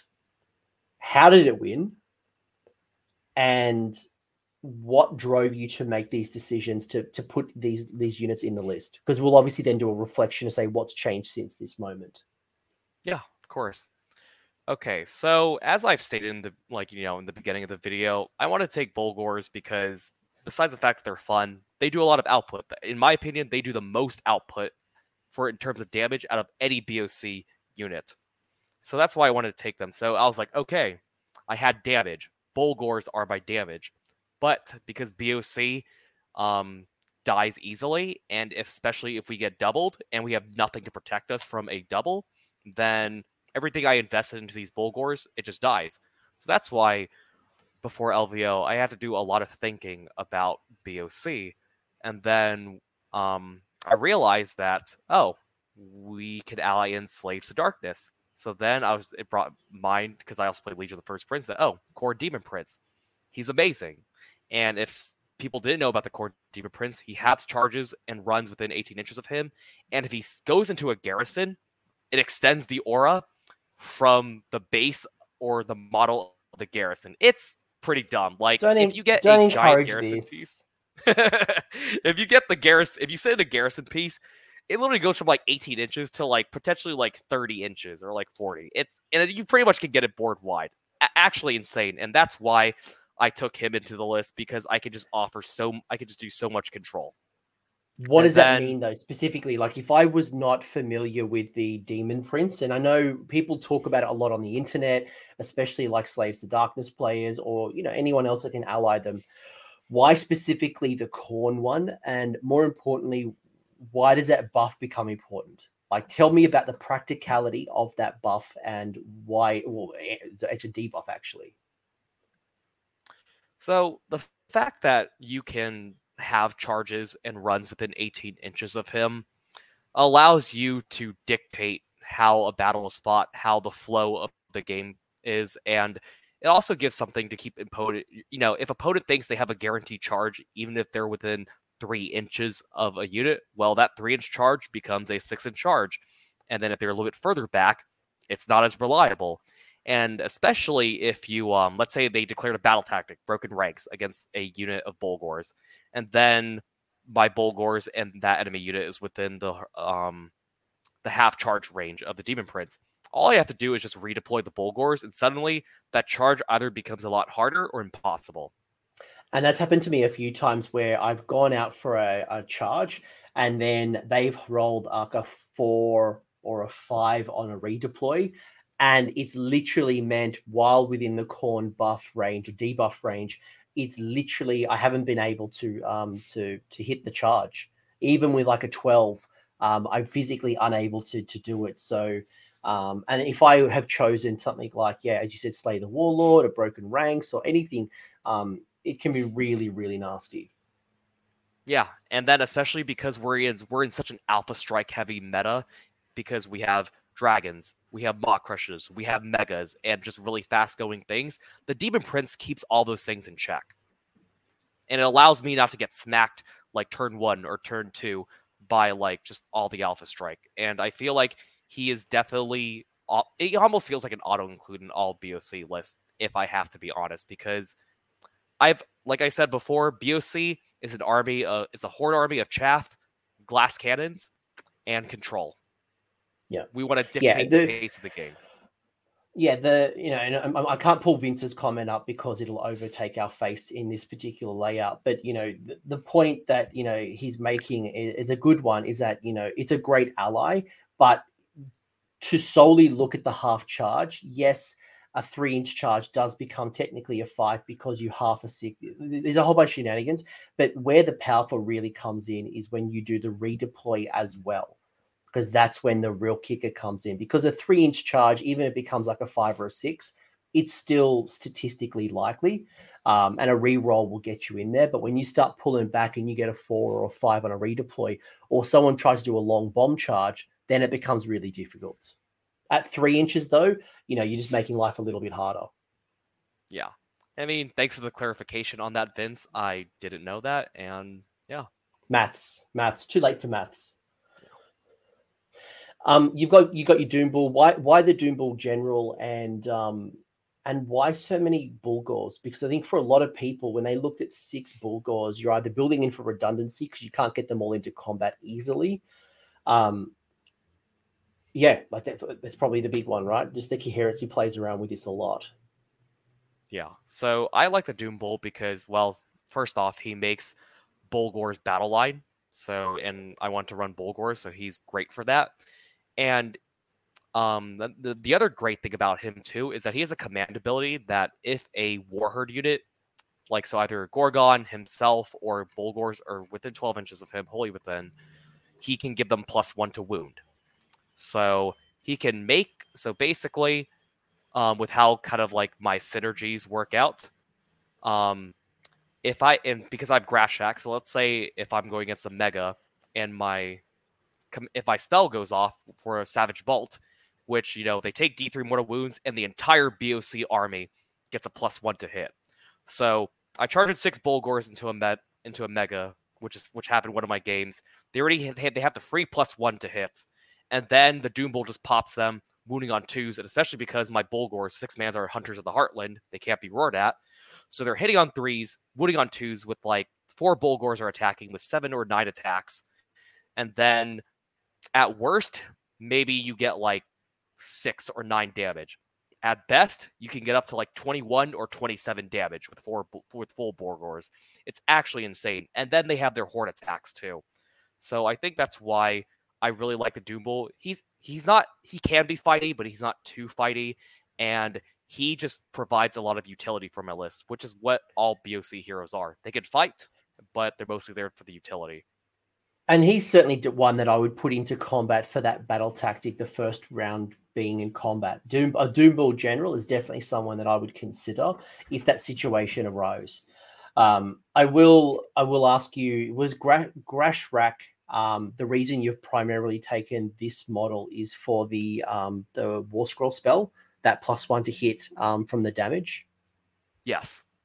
That is like the biggest reason why, because if Savage Bolt goes off, and if I put it against, because again, with how the current meta is right now with Iron Jaws, Dragons, or something like that, if I put that against a unit, the entire army, my entire BOC army, outside of my Slaves of Darkest Allies, gets +1 to hit against it. And usually with Bulgors, we usually hit on 4s. So that's kind of like our biggest thing. So if I'm able to not spend a command ability for all-out attack, then I just dogpile in the Bulgors into one unit, and they generally just delete something most of the time because they just do so much raw damage with just 3 damage attacks. Even a unit of 3 is such a huge threat. Why did you go the great axes as opposed to the dual axes? Because I know, spoiler alert, when we go into your new list, and we'll get to it pretty soon, I don't want to spend too much time on this one, but you have switched out some of the great axes and you've gone dual axes. Why the great axes, all of them? Because we didn't have the Ren buff like we did now at the time, and because even though they don't have a lot of attacks per Bulgor with great axes, the fact that I can just spike and just like, again, at worst, I do like 3 or 6 damage, even the unit of 3. But then with 3 Bulgors can potentially get up to like maybe 15, 18 damage. A unit of 3 can do that for 130 points. And I feel like because Great Axes just do so much damage, raw damage, and then with the old Hearthstone, if they're within range, I go from Ren 2 to Ren 3. And so, yeah, it just allowed me to punch through safe stacking really easily. So that's why I like to take Great Axes, because raw damage and punches through safe stacking. Yeah, I mean, obviously the benefit of the dual axes comes in to be able to re-roll 1. So if you had, put a +1 to hit, so they're now hitting on 3s, re-rolling 1s, 6s to wound mortals in addition. So they can do absolute carnage under the right conditions. Yeah. Yeah, and then Grishak is just a great way to give everyone +1 hit because I like to dogpile something. And if I have to like get into the rest of the list and to explain how it works, is that Demon Prince provides me a lot of control with have run and have charge. Grishak, if his spell goes off, gives me +1 hit, and he also comes free with his Warband, which I just use as additional screen. So then with how the screen, so when people look at my list, they're thinking I don't have a lot of screen, which is like, that's fine for me. I have Unit of Untamed Beast. They have their pregame move, and they occupy a lot of space. And then I have Grishak's Spoilers. I put them out. And then, unironically, my 2 units of 3 Bulgors, I actually use them as a second layer of screen in case I get double turned. Because if they died, cool. There's the 100. They have to throw like a Maw Crusher at 130 points. Fine with me. But then if they don't die, 3 Bulgors can just do a lot of damage as I explained. And then, especially if they give me first, I usually can summon a unit of Ungors as like an additional screen, just to like roadblock them. And I have Demon Prince to have charges and stuff like that. And if they're in range of the Shaggoth has a spell called Hailstorm. Hailstorm goes off on a 6 or a 7.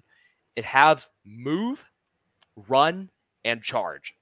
And that can stack with the Demon Prince command ability for having charges and runs. So you put that on one unit. Isn't it range 30? It's like 21, 24 inches. Oh, yeah, it's pretty massive. 30. It's a big one. It's pretty insane. And also, if you put the Shaggoth in the garrison, well, the range just goes up. You and your garrisons. Yeah. Yeah. So... like that combination of the Dragon Ogre being able to the Shaggoth being able to manipulate movement, as well as the Demon Prince, is a great control. And being able to, again, stop people from scoring their battle tactics, being able to get onto objectives. It's some real good. It's 21. Thank you, folks. I swear, for some reason, I was thinking it was 30. I don't know why. Maybe it was some shenanigans I was thinking about. Who knows? Old, whatever. But yeah, 21 it is. As Mike was mentioning too, if you want to get in range, the Shaggoth and all Dragon Ogres at the hero phase, beginning of the hero phase, they move D6 every single time at the start of the hero phase. So he just moves D6 if I want to get him in range of a spell, and that makes it a lot easier. And then to explain the artifact I took on him, Tanglehorn Familiars. Not a lot of people know about this one. I was introduced to this tech by another BOC player named Brian after we played a TTS game against each other.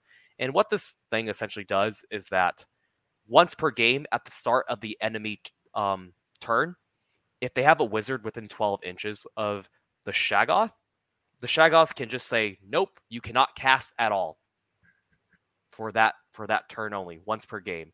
So that's really good against certain things that just want to, like when I was using it in LVO, I used it against Reichner, who can get bonuses to cast, and then or I can use it against a Mega who wants to give himself Mystic Shield, or if I go against Lumineth, maybe if I get him in range of Teclis, shuts off his entire, or Nagash shuts off his entire magic phase for a turn. So yeah,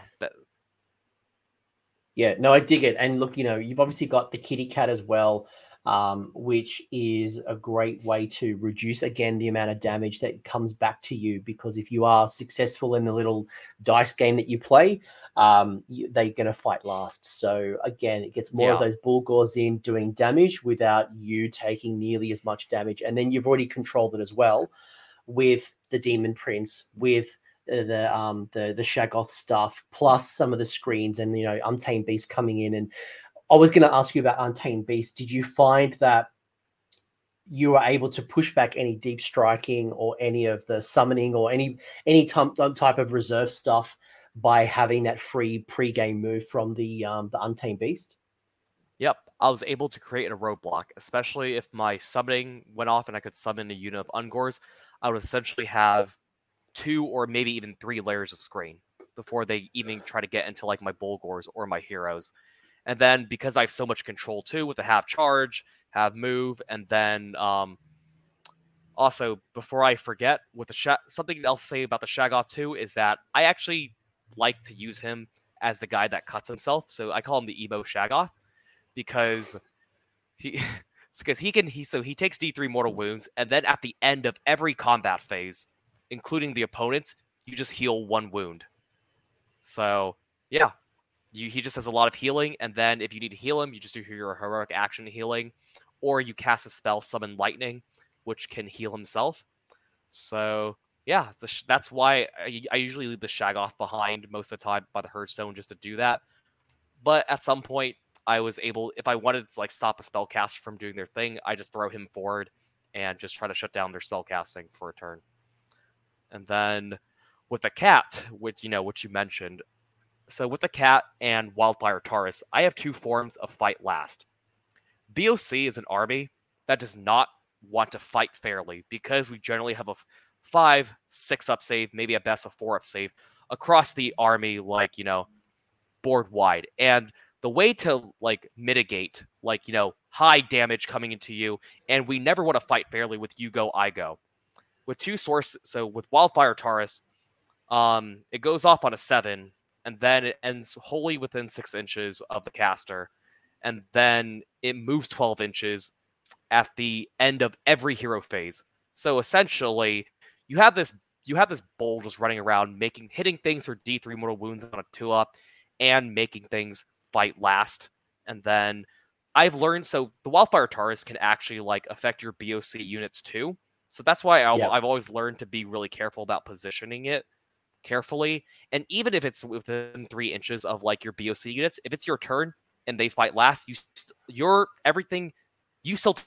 all your fight last units in your turn still take precedence over the enemy unit that's fighting last. And also, if the opponent wants to unbind it, it goes off. They need an 8 to unbind it, so it's not really easy to like get rid of. And if they don't get rid of it, it just goes crazy. And I also like using the Wildfire Taurus to actually move block and to deny charges because the base of it is so big. So let's say if they declare a unit or a hero for like slay the warlord or kill a monster or bring it down, they tell me their battle tactic and they don't unbind the Wildfire Taurus. Cool. I just move the Wildfire Taurus in front of the model, and it's like, can you end within 3 inches of this unit? Yeah, because you can definitely move through it, but to end the charge, it's a model there, so you've got to keep that in mind for positioning. One question that did come up that I don't want to lose is a lot of BOC players are going to have that Brayherd Shaman next to the Herdstone for a bit of stabby, and that sacrificial unit. Your list doesn't have either of those. So did you struggle with summons? Did you have some other alternative to getting some extra summoning points?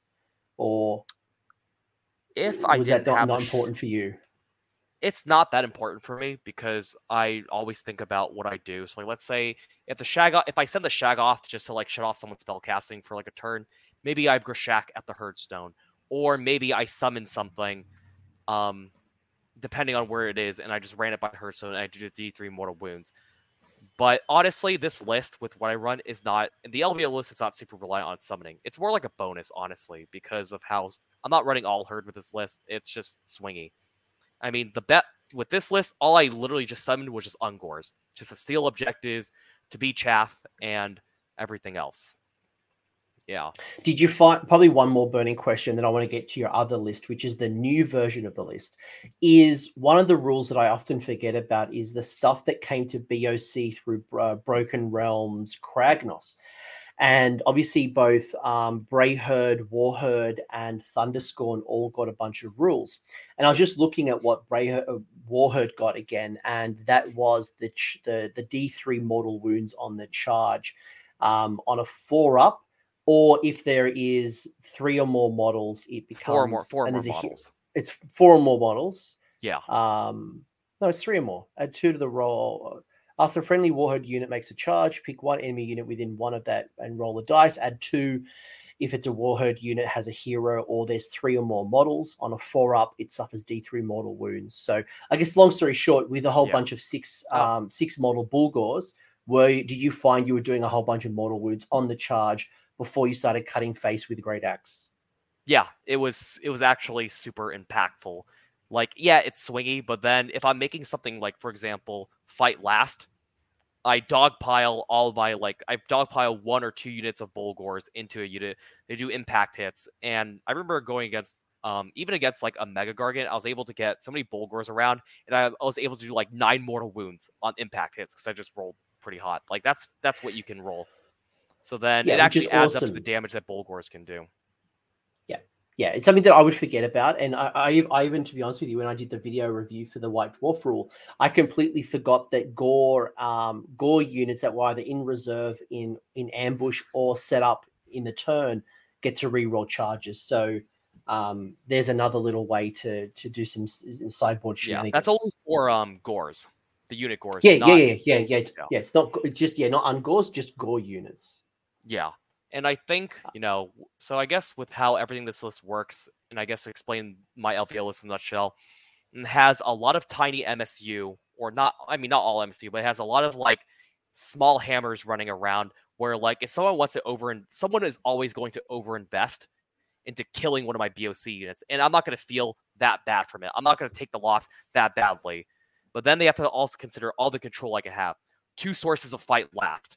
All my spells, denying spell casting, and then Doom Bowl's Masters of Magic. He can reroll casts, and a lot of the BOC spell lore is amazing for reducing saves, movement, stuff like that. Core and Demon Prince. I mean, it just all adds up. And also, I remember when I was watching your interview with Gavin the other day, and I think he was talking about how like we're shifting towards like a meta of wound density and maybe MSU. I actually think we're heading there. Like this is, to me, this list was the answer to a lot of things in the current meta right now. And I've tested this against like dragons and like Vanguard Raptors and shooting lists, and the biggest thing I've noticed with this list is that I actually make it hard for them to prioritize which targets to go for, because I don't care if I lose one thing.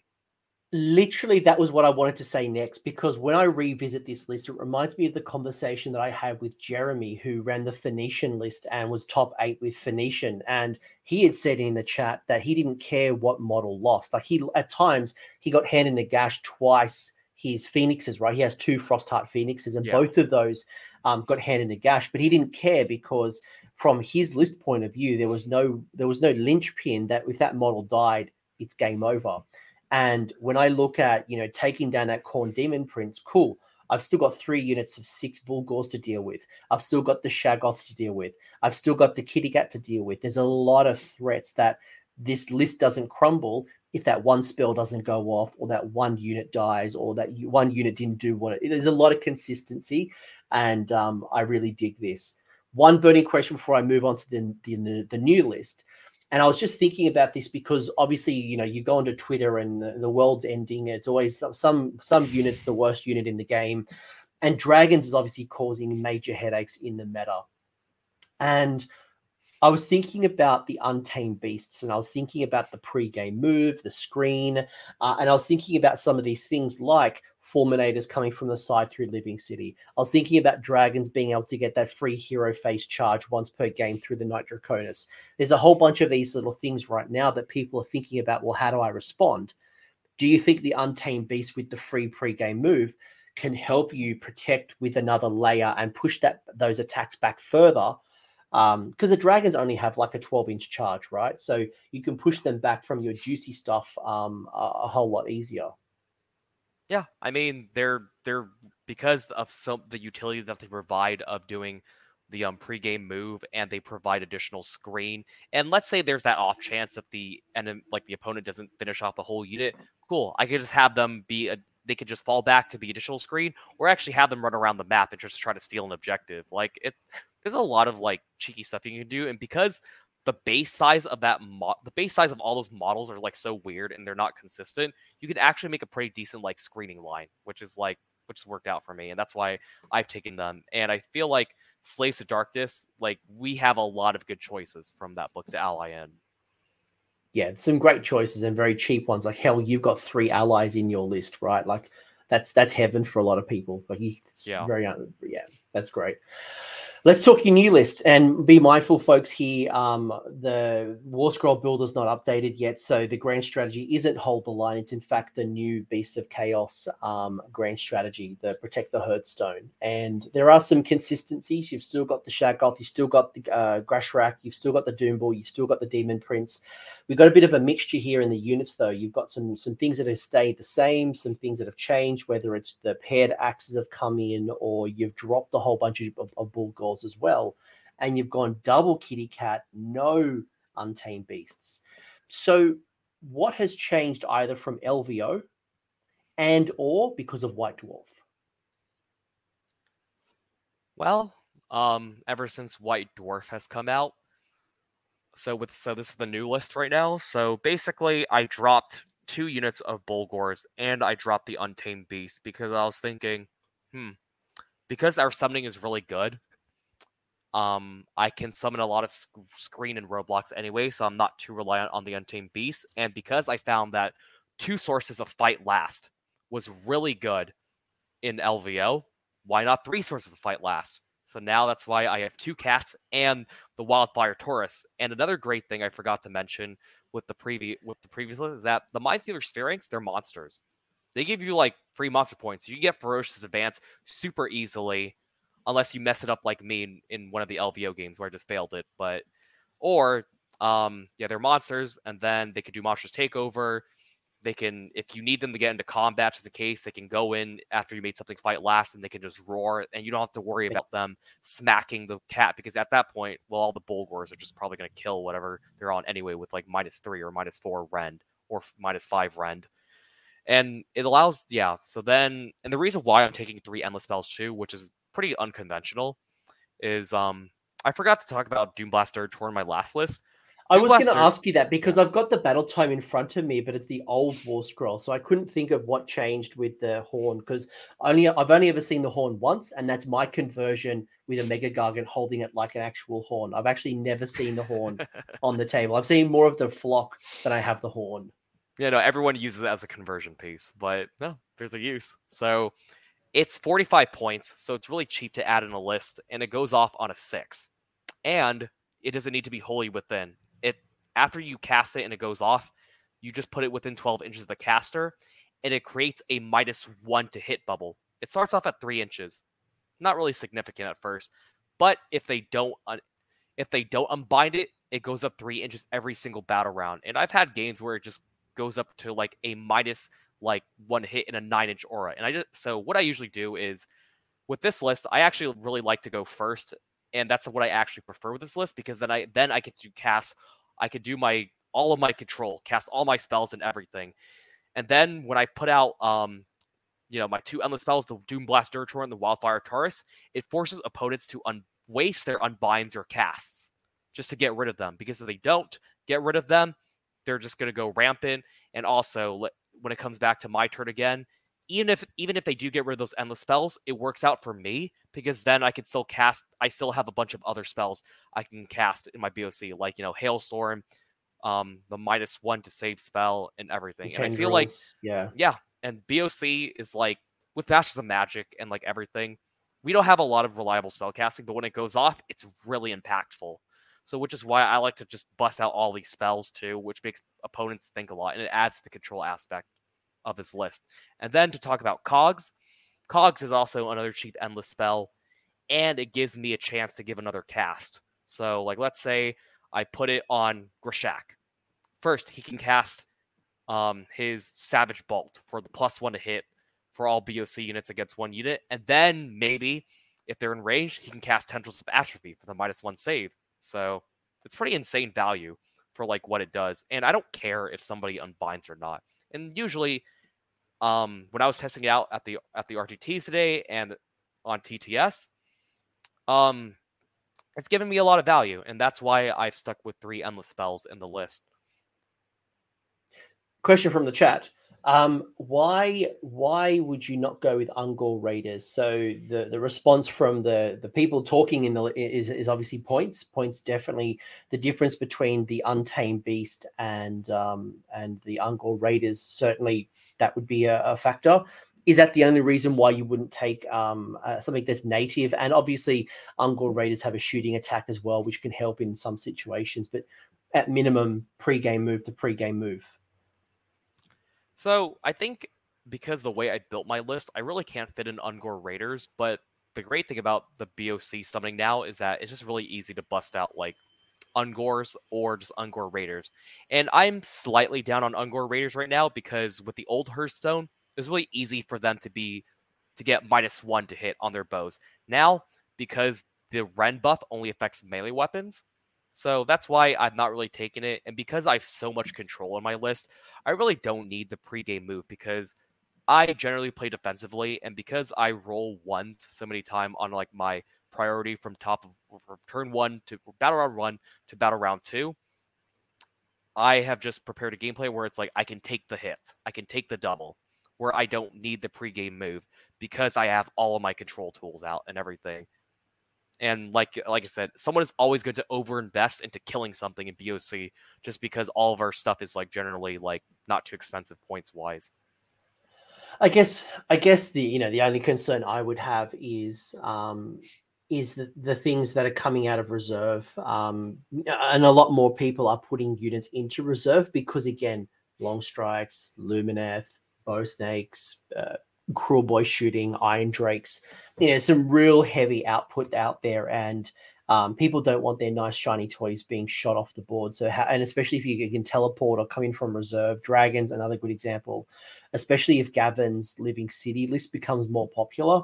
I can see a real need for that pre-game move just to push things out so that I get into your juicy targets. But I hear what you're saying, and I guess with your summoning and being able to put bodies on the board, it's not necessarily that important. Yeah. And I guess if you need those pre-game moves as well, you could always put those kitty cats, those mind stealers into Alpha Beast Pack. Sadly, they cannot. They're not behemoths. They classify as troops. That's right. There was some crack idea I had, and I remember thinking about this because they're monsters, but they're not behemoths. And Alpha Beast Pack is behemoth. I was thinking it was monster. Damn, how cool would that be? Pre-game move for a double kitty cat. Oh, if I could do that, I would definitely. That would be an auto include with my cats, if I could do it. Both of your lists are high drops, and I said this to a couple of previous guests, and even Gavin. Gavin's been running some pretty high lists, and if you were listening to Twitter would be saying the importance of getting to the bottom and going, how low can you go with your drops? 1 drop, 2 or 3. But you're still at like 8, 9 drops. You're relatively high. You're not dictating the who goes first in most situations. Did you find that ever came into play, or why aren't you concerned about going double battle regiment? So with how BOC operates, because we're an army, we want to have all our tools and everything, and we want to have as much artifacts as we can. I feel like it's just the nature of our army because we lean so much into having hordes, control, and then just bodies and just, raw damage. We don't need to ever build into like having 2 battle regiments or being low drops because we want to have all the tools available. Because I feel like with battle regiment, it essentially makes list building like constrictive. And I feel like with, in the case of living cities, it works out because everything just fits into the 1 drop. But in this case, with how BOC just works and everything, I really don't need it because because some armies can deal with being double turned, some can't, and some wants first. And the way I've designed my list is because usually there's so many like expensive hammers in the meta right now. And the way to deal with that is just to have so much control and always force the hammers to overextend because it's like, I don't care if I lose a unit of 6 Bulgors. You're going to care if I kill 4 dragons with a bunch of Bulgors with Ren 3, Ren 4. So I think, and also because like, I feel like drops do matter depending on the army and list you're playing. I think people have this misconception that like, oh, you should go low drops, 1 drop, always thing for which, it definitely is something you have to consider and it definitely matters. But that's why like I built the list the way I have because I have so much like wound density. I will always force long strikes or something to split shots if they really want to like finish off something. And because of how good my summoning is, it's like, cool, you kill this unit of 3 Bulgors, well, they're back the next turn anyway, or 2 turns from now, or a bunch of other things. So I think this list is really focused on making someone overcommit to kill something or get me off the objective, and then I hit them back really hard with all my spell casting, control, and then my Bulgors. Yeah. Where do you think BOC, and I realize it's getting late, and I've got to cook dinner myself, Where do you think BOC now sit in the meta and I guess the power levels of the game? You know, previous to this White Dwarf, you'd hear probably most people agree that you're at the bottom along with Gitz and Nighthaunt, although I think people are a bit too harsh on Nighthaunt. You know, Khorne is not doing that well. And you were kind of at this bottom four. Do you think this is an average 3-2 kind of list? Do you think you could be going 5-0? And I guess I'm talking the regular BOC player. Someone who masters a list can definitely go 5-0 or 4-1. What power level do you think BOC is now at with the White Dwarf? So BOC before was at best maybe a 3-2 army, in my opinion, if you play really well and everything works out. And it's also dependent on if your opponent doesn't know what BOC does, which is I find is funny enough 97% of people. Yeah. But then, yeah, so basically it came down to, because I think with BOC players, anyone that gets into this army, and this is, my tip for new people to get into this army is a general's army.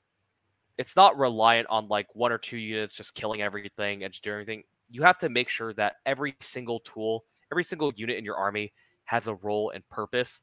And as weird as it sounds, you want to make sure that when a BOC unit dies, it has a purpose, because we're an army of trash. But when all the trash come together, then it just kind of like, it just works.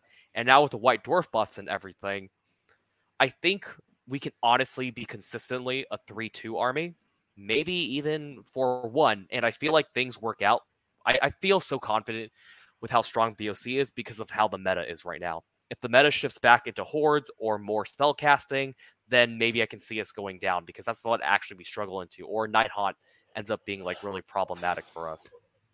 Yes, and we know we know Nighthaunt's going to get an update with the next book. You know, we've got Fury of the Deep, so we'll have we can only assume Fyreslayers and Deepkin will get a book in the near future.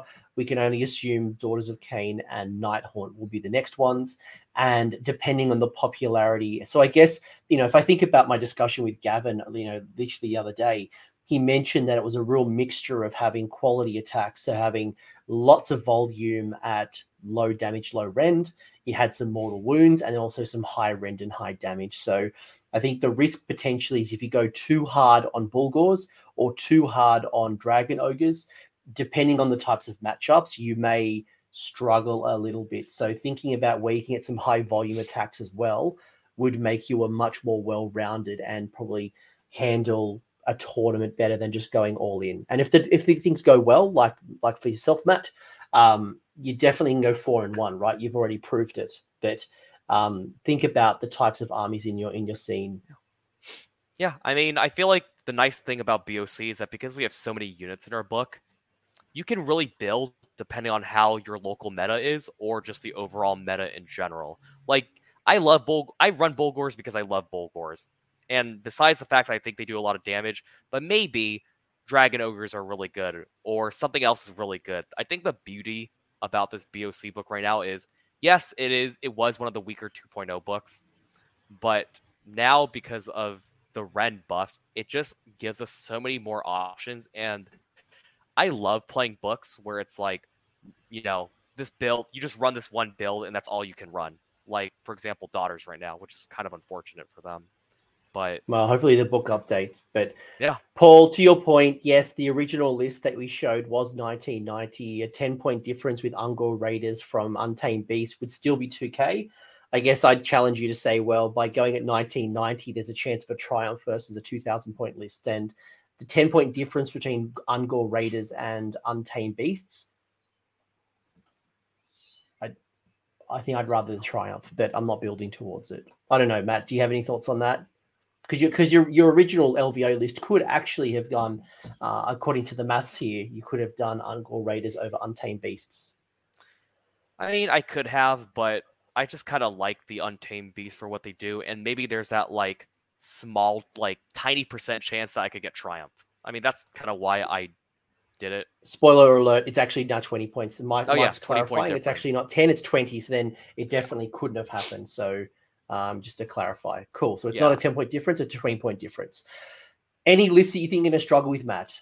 Anything that you would be concerned about facing at your next tournament? So here's my take on actually I feel like what we really struggle into. Seraphon, Thunder Lizard, and any variation of Seraphon, because they have this, they can just deny all my control, all my spell casting. Thunder Lizard, especially with a -1 damage on like most of their units. And then I feel like they can be either much more mobile, tanky than us, and it's not hard for them to kill our stuff. So I think strong spellcasting armies like them, Lumineth, especially if they lead into Techless or the Fox build, because unless we just rely on our Cox or Chimeras to do range damage, then they're, the Foxes are just going to go rampant and just like deny us a lot of movement. And then Techless, if there's a lot of MSU, Techless goes, awesome. I love a lot of MSU. Then he just pops that one spell where I think it's just like you just take a bunch of mortal wounds and a bunch of MSU or -2 leadership board wide. And then Tzeentch, because they can just do a lot of raw damage output and they're just so much better at spell casting than you. Like I play against a guy in our local meta named Shane, and he like traditionally just whoops me all the time, even with all this control. And so yeah, those three to me are the biggest threats. And what about Nurgle? Because I think we're on the cusp of Nurgle hitting the scene. I think it's taken a while for Nurgle players to get into the right mindset, because the play style of Nurgle has fundamentally changed. It's not like a minor tweak between books. It is completely changed. And I think we're starting to slowly see good Nurgle lists kind of appear. And they are renowned for taking a punch and then smiling at you through their 5-up ward, being able to heal. They've got summoning. They've got some ability to restrict piling as well through things like your Sloppy Bile Piper. Do you think that would be a concern for Beasts of Chaos? Yes, and I've played against Nurgle a couple of times. I actually was playing a TTS game against Nurgle last night, ran by Matt Barker, who won top ITC Nurgle. And then Glotkin makes the match really tough because I have control, yes, but he also is a control piece of himself, because it's like, okay, cool, if I try to get a battle tactic or if I try to move in something, it's like, okay, anything within 12 inches of him, cool, this unit is going to charge. And the nice thing about, and the good thing about, or the interesting tech about Nurgle is that if you take the reroll charge triumph, you can use that triumph during the opponent's charge phase with the Glotkin, which with the terrifying. Glotkin counter charge command point. Yeah. So then not only Glotkin just changes the matchup. I have to play so much more carefully. I can't play as like aggressively, even if I get my control tools off. There's also the Sloppity Bile Piper, and that was a huge factor in the game I played yesterday, where it's like it made the difference where he just didn't let me. He charged.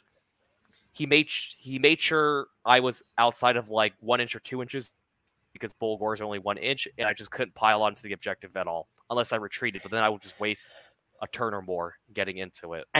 And you can get pinned by a Beast of Nurgle or a Nurgling unit so easily, and you don't have very good shooting attacks. So to be able to pop that Sloppy Bile Piper while being pinned by some of these units can be quite challenging. So maybe that's the reason why you want a Cygor, maybe to get some shooting attacks and some quality shooting attacks. Maybe. But yeah. Matt, is there any... Sorry, I think the matchup against Nurgle is definitely like winnable, but it's hard, and I feel like it makes it It makes it an interesting game. And I think another bad matchup, I say, as Gareth was saying, is Khorne. I actually think Khorne can give BOC a run for its money, is because I like to run a lot of bodies in MSU. Khorne, Blood Tithe, so actually makes the matchup really interesting. Plus, you can do like the 6-inch pile-in as well, right? So they can kind of run up, avoid some of your Khorne Demon Prince abilities and then just pile in. So a lot of cool shenanigans. And I guess, we won't get bogged too much, but I think I wanted you to think about, folks, what you might be up against and thinking about how you build the lists. And I think there's definitely multiple lists out there, and Matt's definitely just one of them, and I'm going to try to get Joel's opinion as well. But I think there's definitely a Dragon Ogre build. I think there's some sleeper stuff there.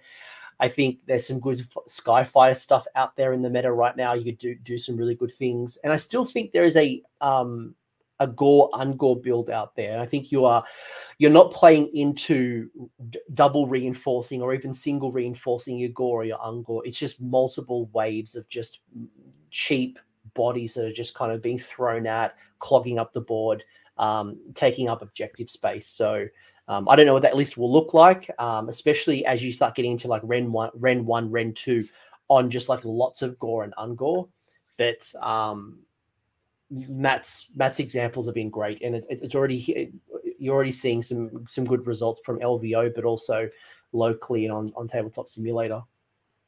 Yeah, and then if there's anything else I have to say about BOC and just general shoutouts I want to do, BOC, I don't think it's gonna be like an army people meta chase, because one, you have to buy so many models, and it's just a lot of summoning, and it's an army you definitely have to love, because it's not like an army you could just like play and just like turn off your brain. Like, it's very much, you have to think about every single move.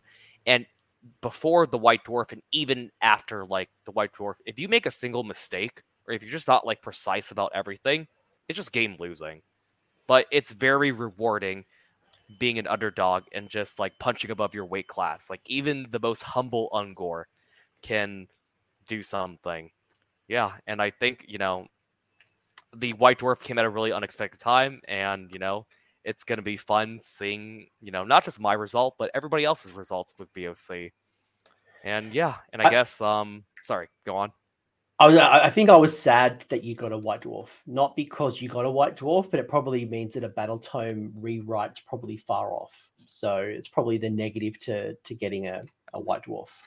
I mean, it is a negative, but at the same time, the Ren buff and the Rally buffs have opened up so much options. It almost feels like I'm playing with a half of a new book, which is like, fantastic to me. And to a lot of BOC players, like, we were all like just cheering, mooing, braying, just that like we just got all these buffs and everything. And I feel like it's brought a lot of like life back into like list building and the army, which is what a lot of BOC players we like to do.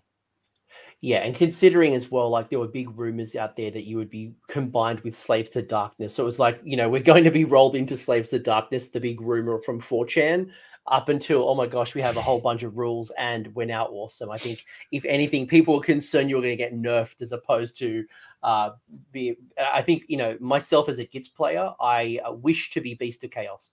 That's now a new term, Yeah. I mean, you got... Before, like we were saying in the AOS Coach Discord, the BOC chat and the Gloomspite Gits chat, we have like a brotherhood where it's just like, we always cheer for each other. And now we want to cheer for our Gits brothers to rise up with us, Well, it's like, back in the day, there's the term squatted, right? Because there's that 40k faction that used to be around called the Squats, which is really now just KO. When an army gets done and you get removed from the game, you're now squatted. I think now anytime you get a boost, you're bocked. So yeah, we're balked. Yeah, and I guess we're balked. So we'll see where the meta goes with BOC entering in, and then it's gonna spice things up, and to not to take up much more of your time, and thank you for bringing me on. This is like my first like web interview ever, like just publicly. So hopefully I wasn't rambling on too much, and then to do some general shout outs. I like to shout out, the BOC Discord, or the BOC, the AOS like sub chat, where a lot of guys like, Grunt, Rothgar, Papa Bear, and some other guys for like, talking to me about lists, like, getting me excited about like list teching for BOC. And then I also like to do a shout out for like the SoCal community, because they got me into RTTs like back in 2019 or 2020, and I just fell in love with just playing events and just trying a bunch of weird stuff out. Like the group of guys I play with, they're like some of the most fun guys to play AOS ever with, because we just get wild. It's always a party for us. And then I feel like playing with that community a lot helped me become the player I am today, so I will always be grateful for them. And one last thing to say is look out, the rest of the United States, the West Coast, SoCal United is coming. We have a team. Okay.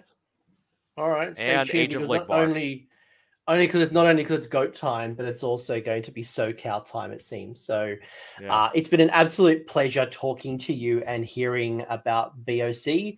I was happy to have you, not only because you've done so well, but also, I think you've brought some really good thinking to the faction. And I would love to hear from people how they're thinking about BOC now you got the new White Dwarf, right? I've already mentioned Skyfires. I've already mentioned Dragon Ogres. I think there is an MSU style Gore Ungore build. I'm sure there's a really good summoning build, really tapping into all herd and just getting lots of Chimera and just great models on the table. Let us know what's going on. People are loving you, great job overall. You are the champion of the server. Would you just far out? And if people want to know more about Roz, aka Matt, one, I've got your Twitter handle below, so follow Matt and talk. And he is definitely a faction leader in my Discord server. And not only is he doing that, but he clearly knows how to play the game because he's gone 4-1 at the LVO, 3-0 at a local tournament. What's the next big tournament you're going to be going to? So, I forgot this other shout out I'm doing. Speaking of that, I'm going to go to I'm just a shout out guy right now. I am going to Old Town Throwdown 4. It is basically our local scenes, like big tournaments where we have our GTs or like majors. That's what we call it, Old Town Throwdown. So that's next week. And you gonna see me hot tub photos again? I think it was the last time you were sending me hot tub streams. Like, yeah, no, we really like hot tubs in SoCal.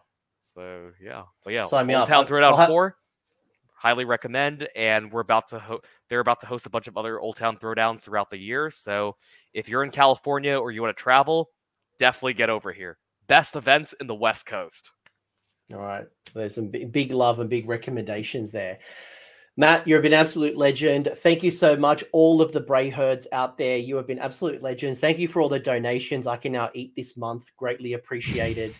And you've been an absolute legend. And let me know in the comment section, you know how it is. Let me know what is going on and how are you building? Am I too hard on Cygors? Is there some secret tech in the Jabba Slice that I'm clearly missing?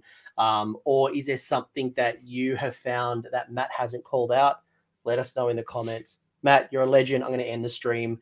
Have a good night, folks. Thanks for hanging out. Peace out, man. Thanks for sticking around until the end. I hope you found that video interesting and you walked away with a few new ideas. If you did, I would appreciate it if you hit like on the video, as well as left me a comment. Let me know what your thoughts are in the comment section below.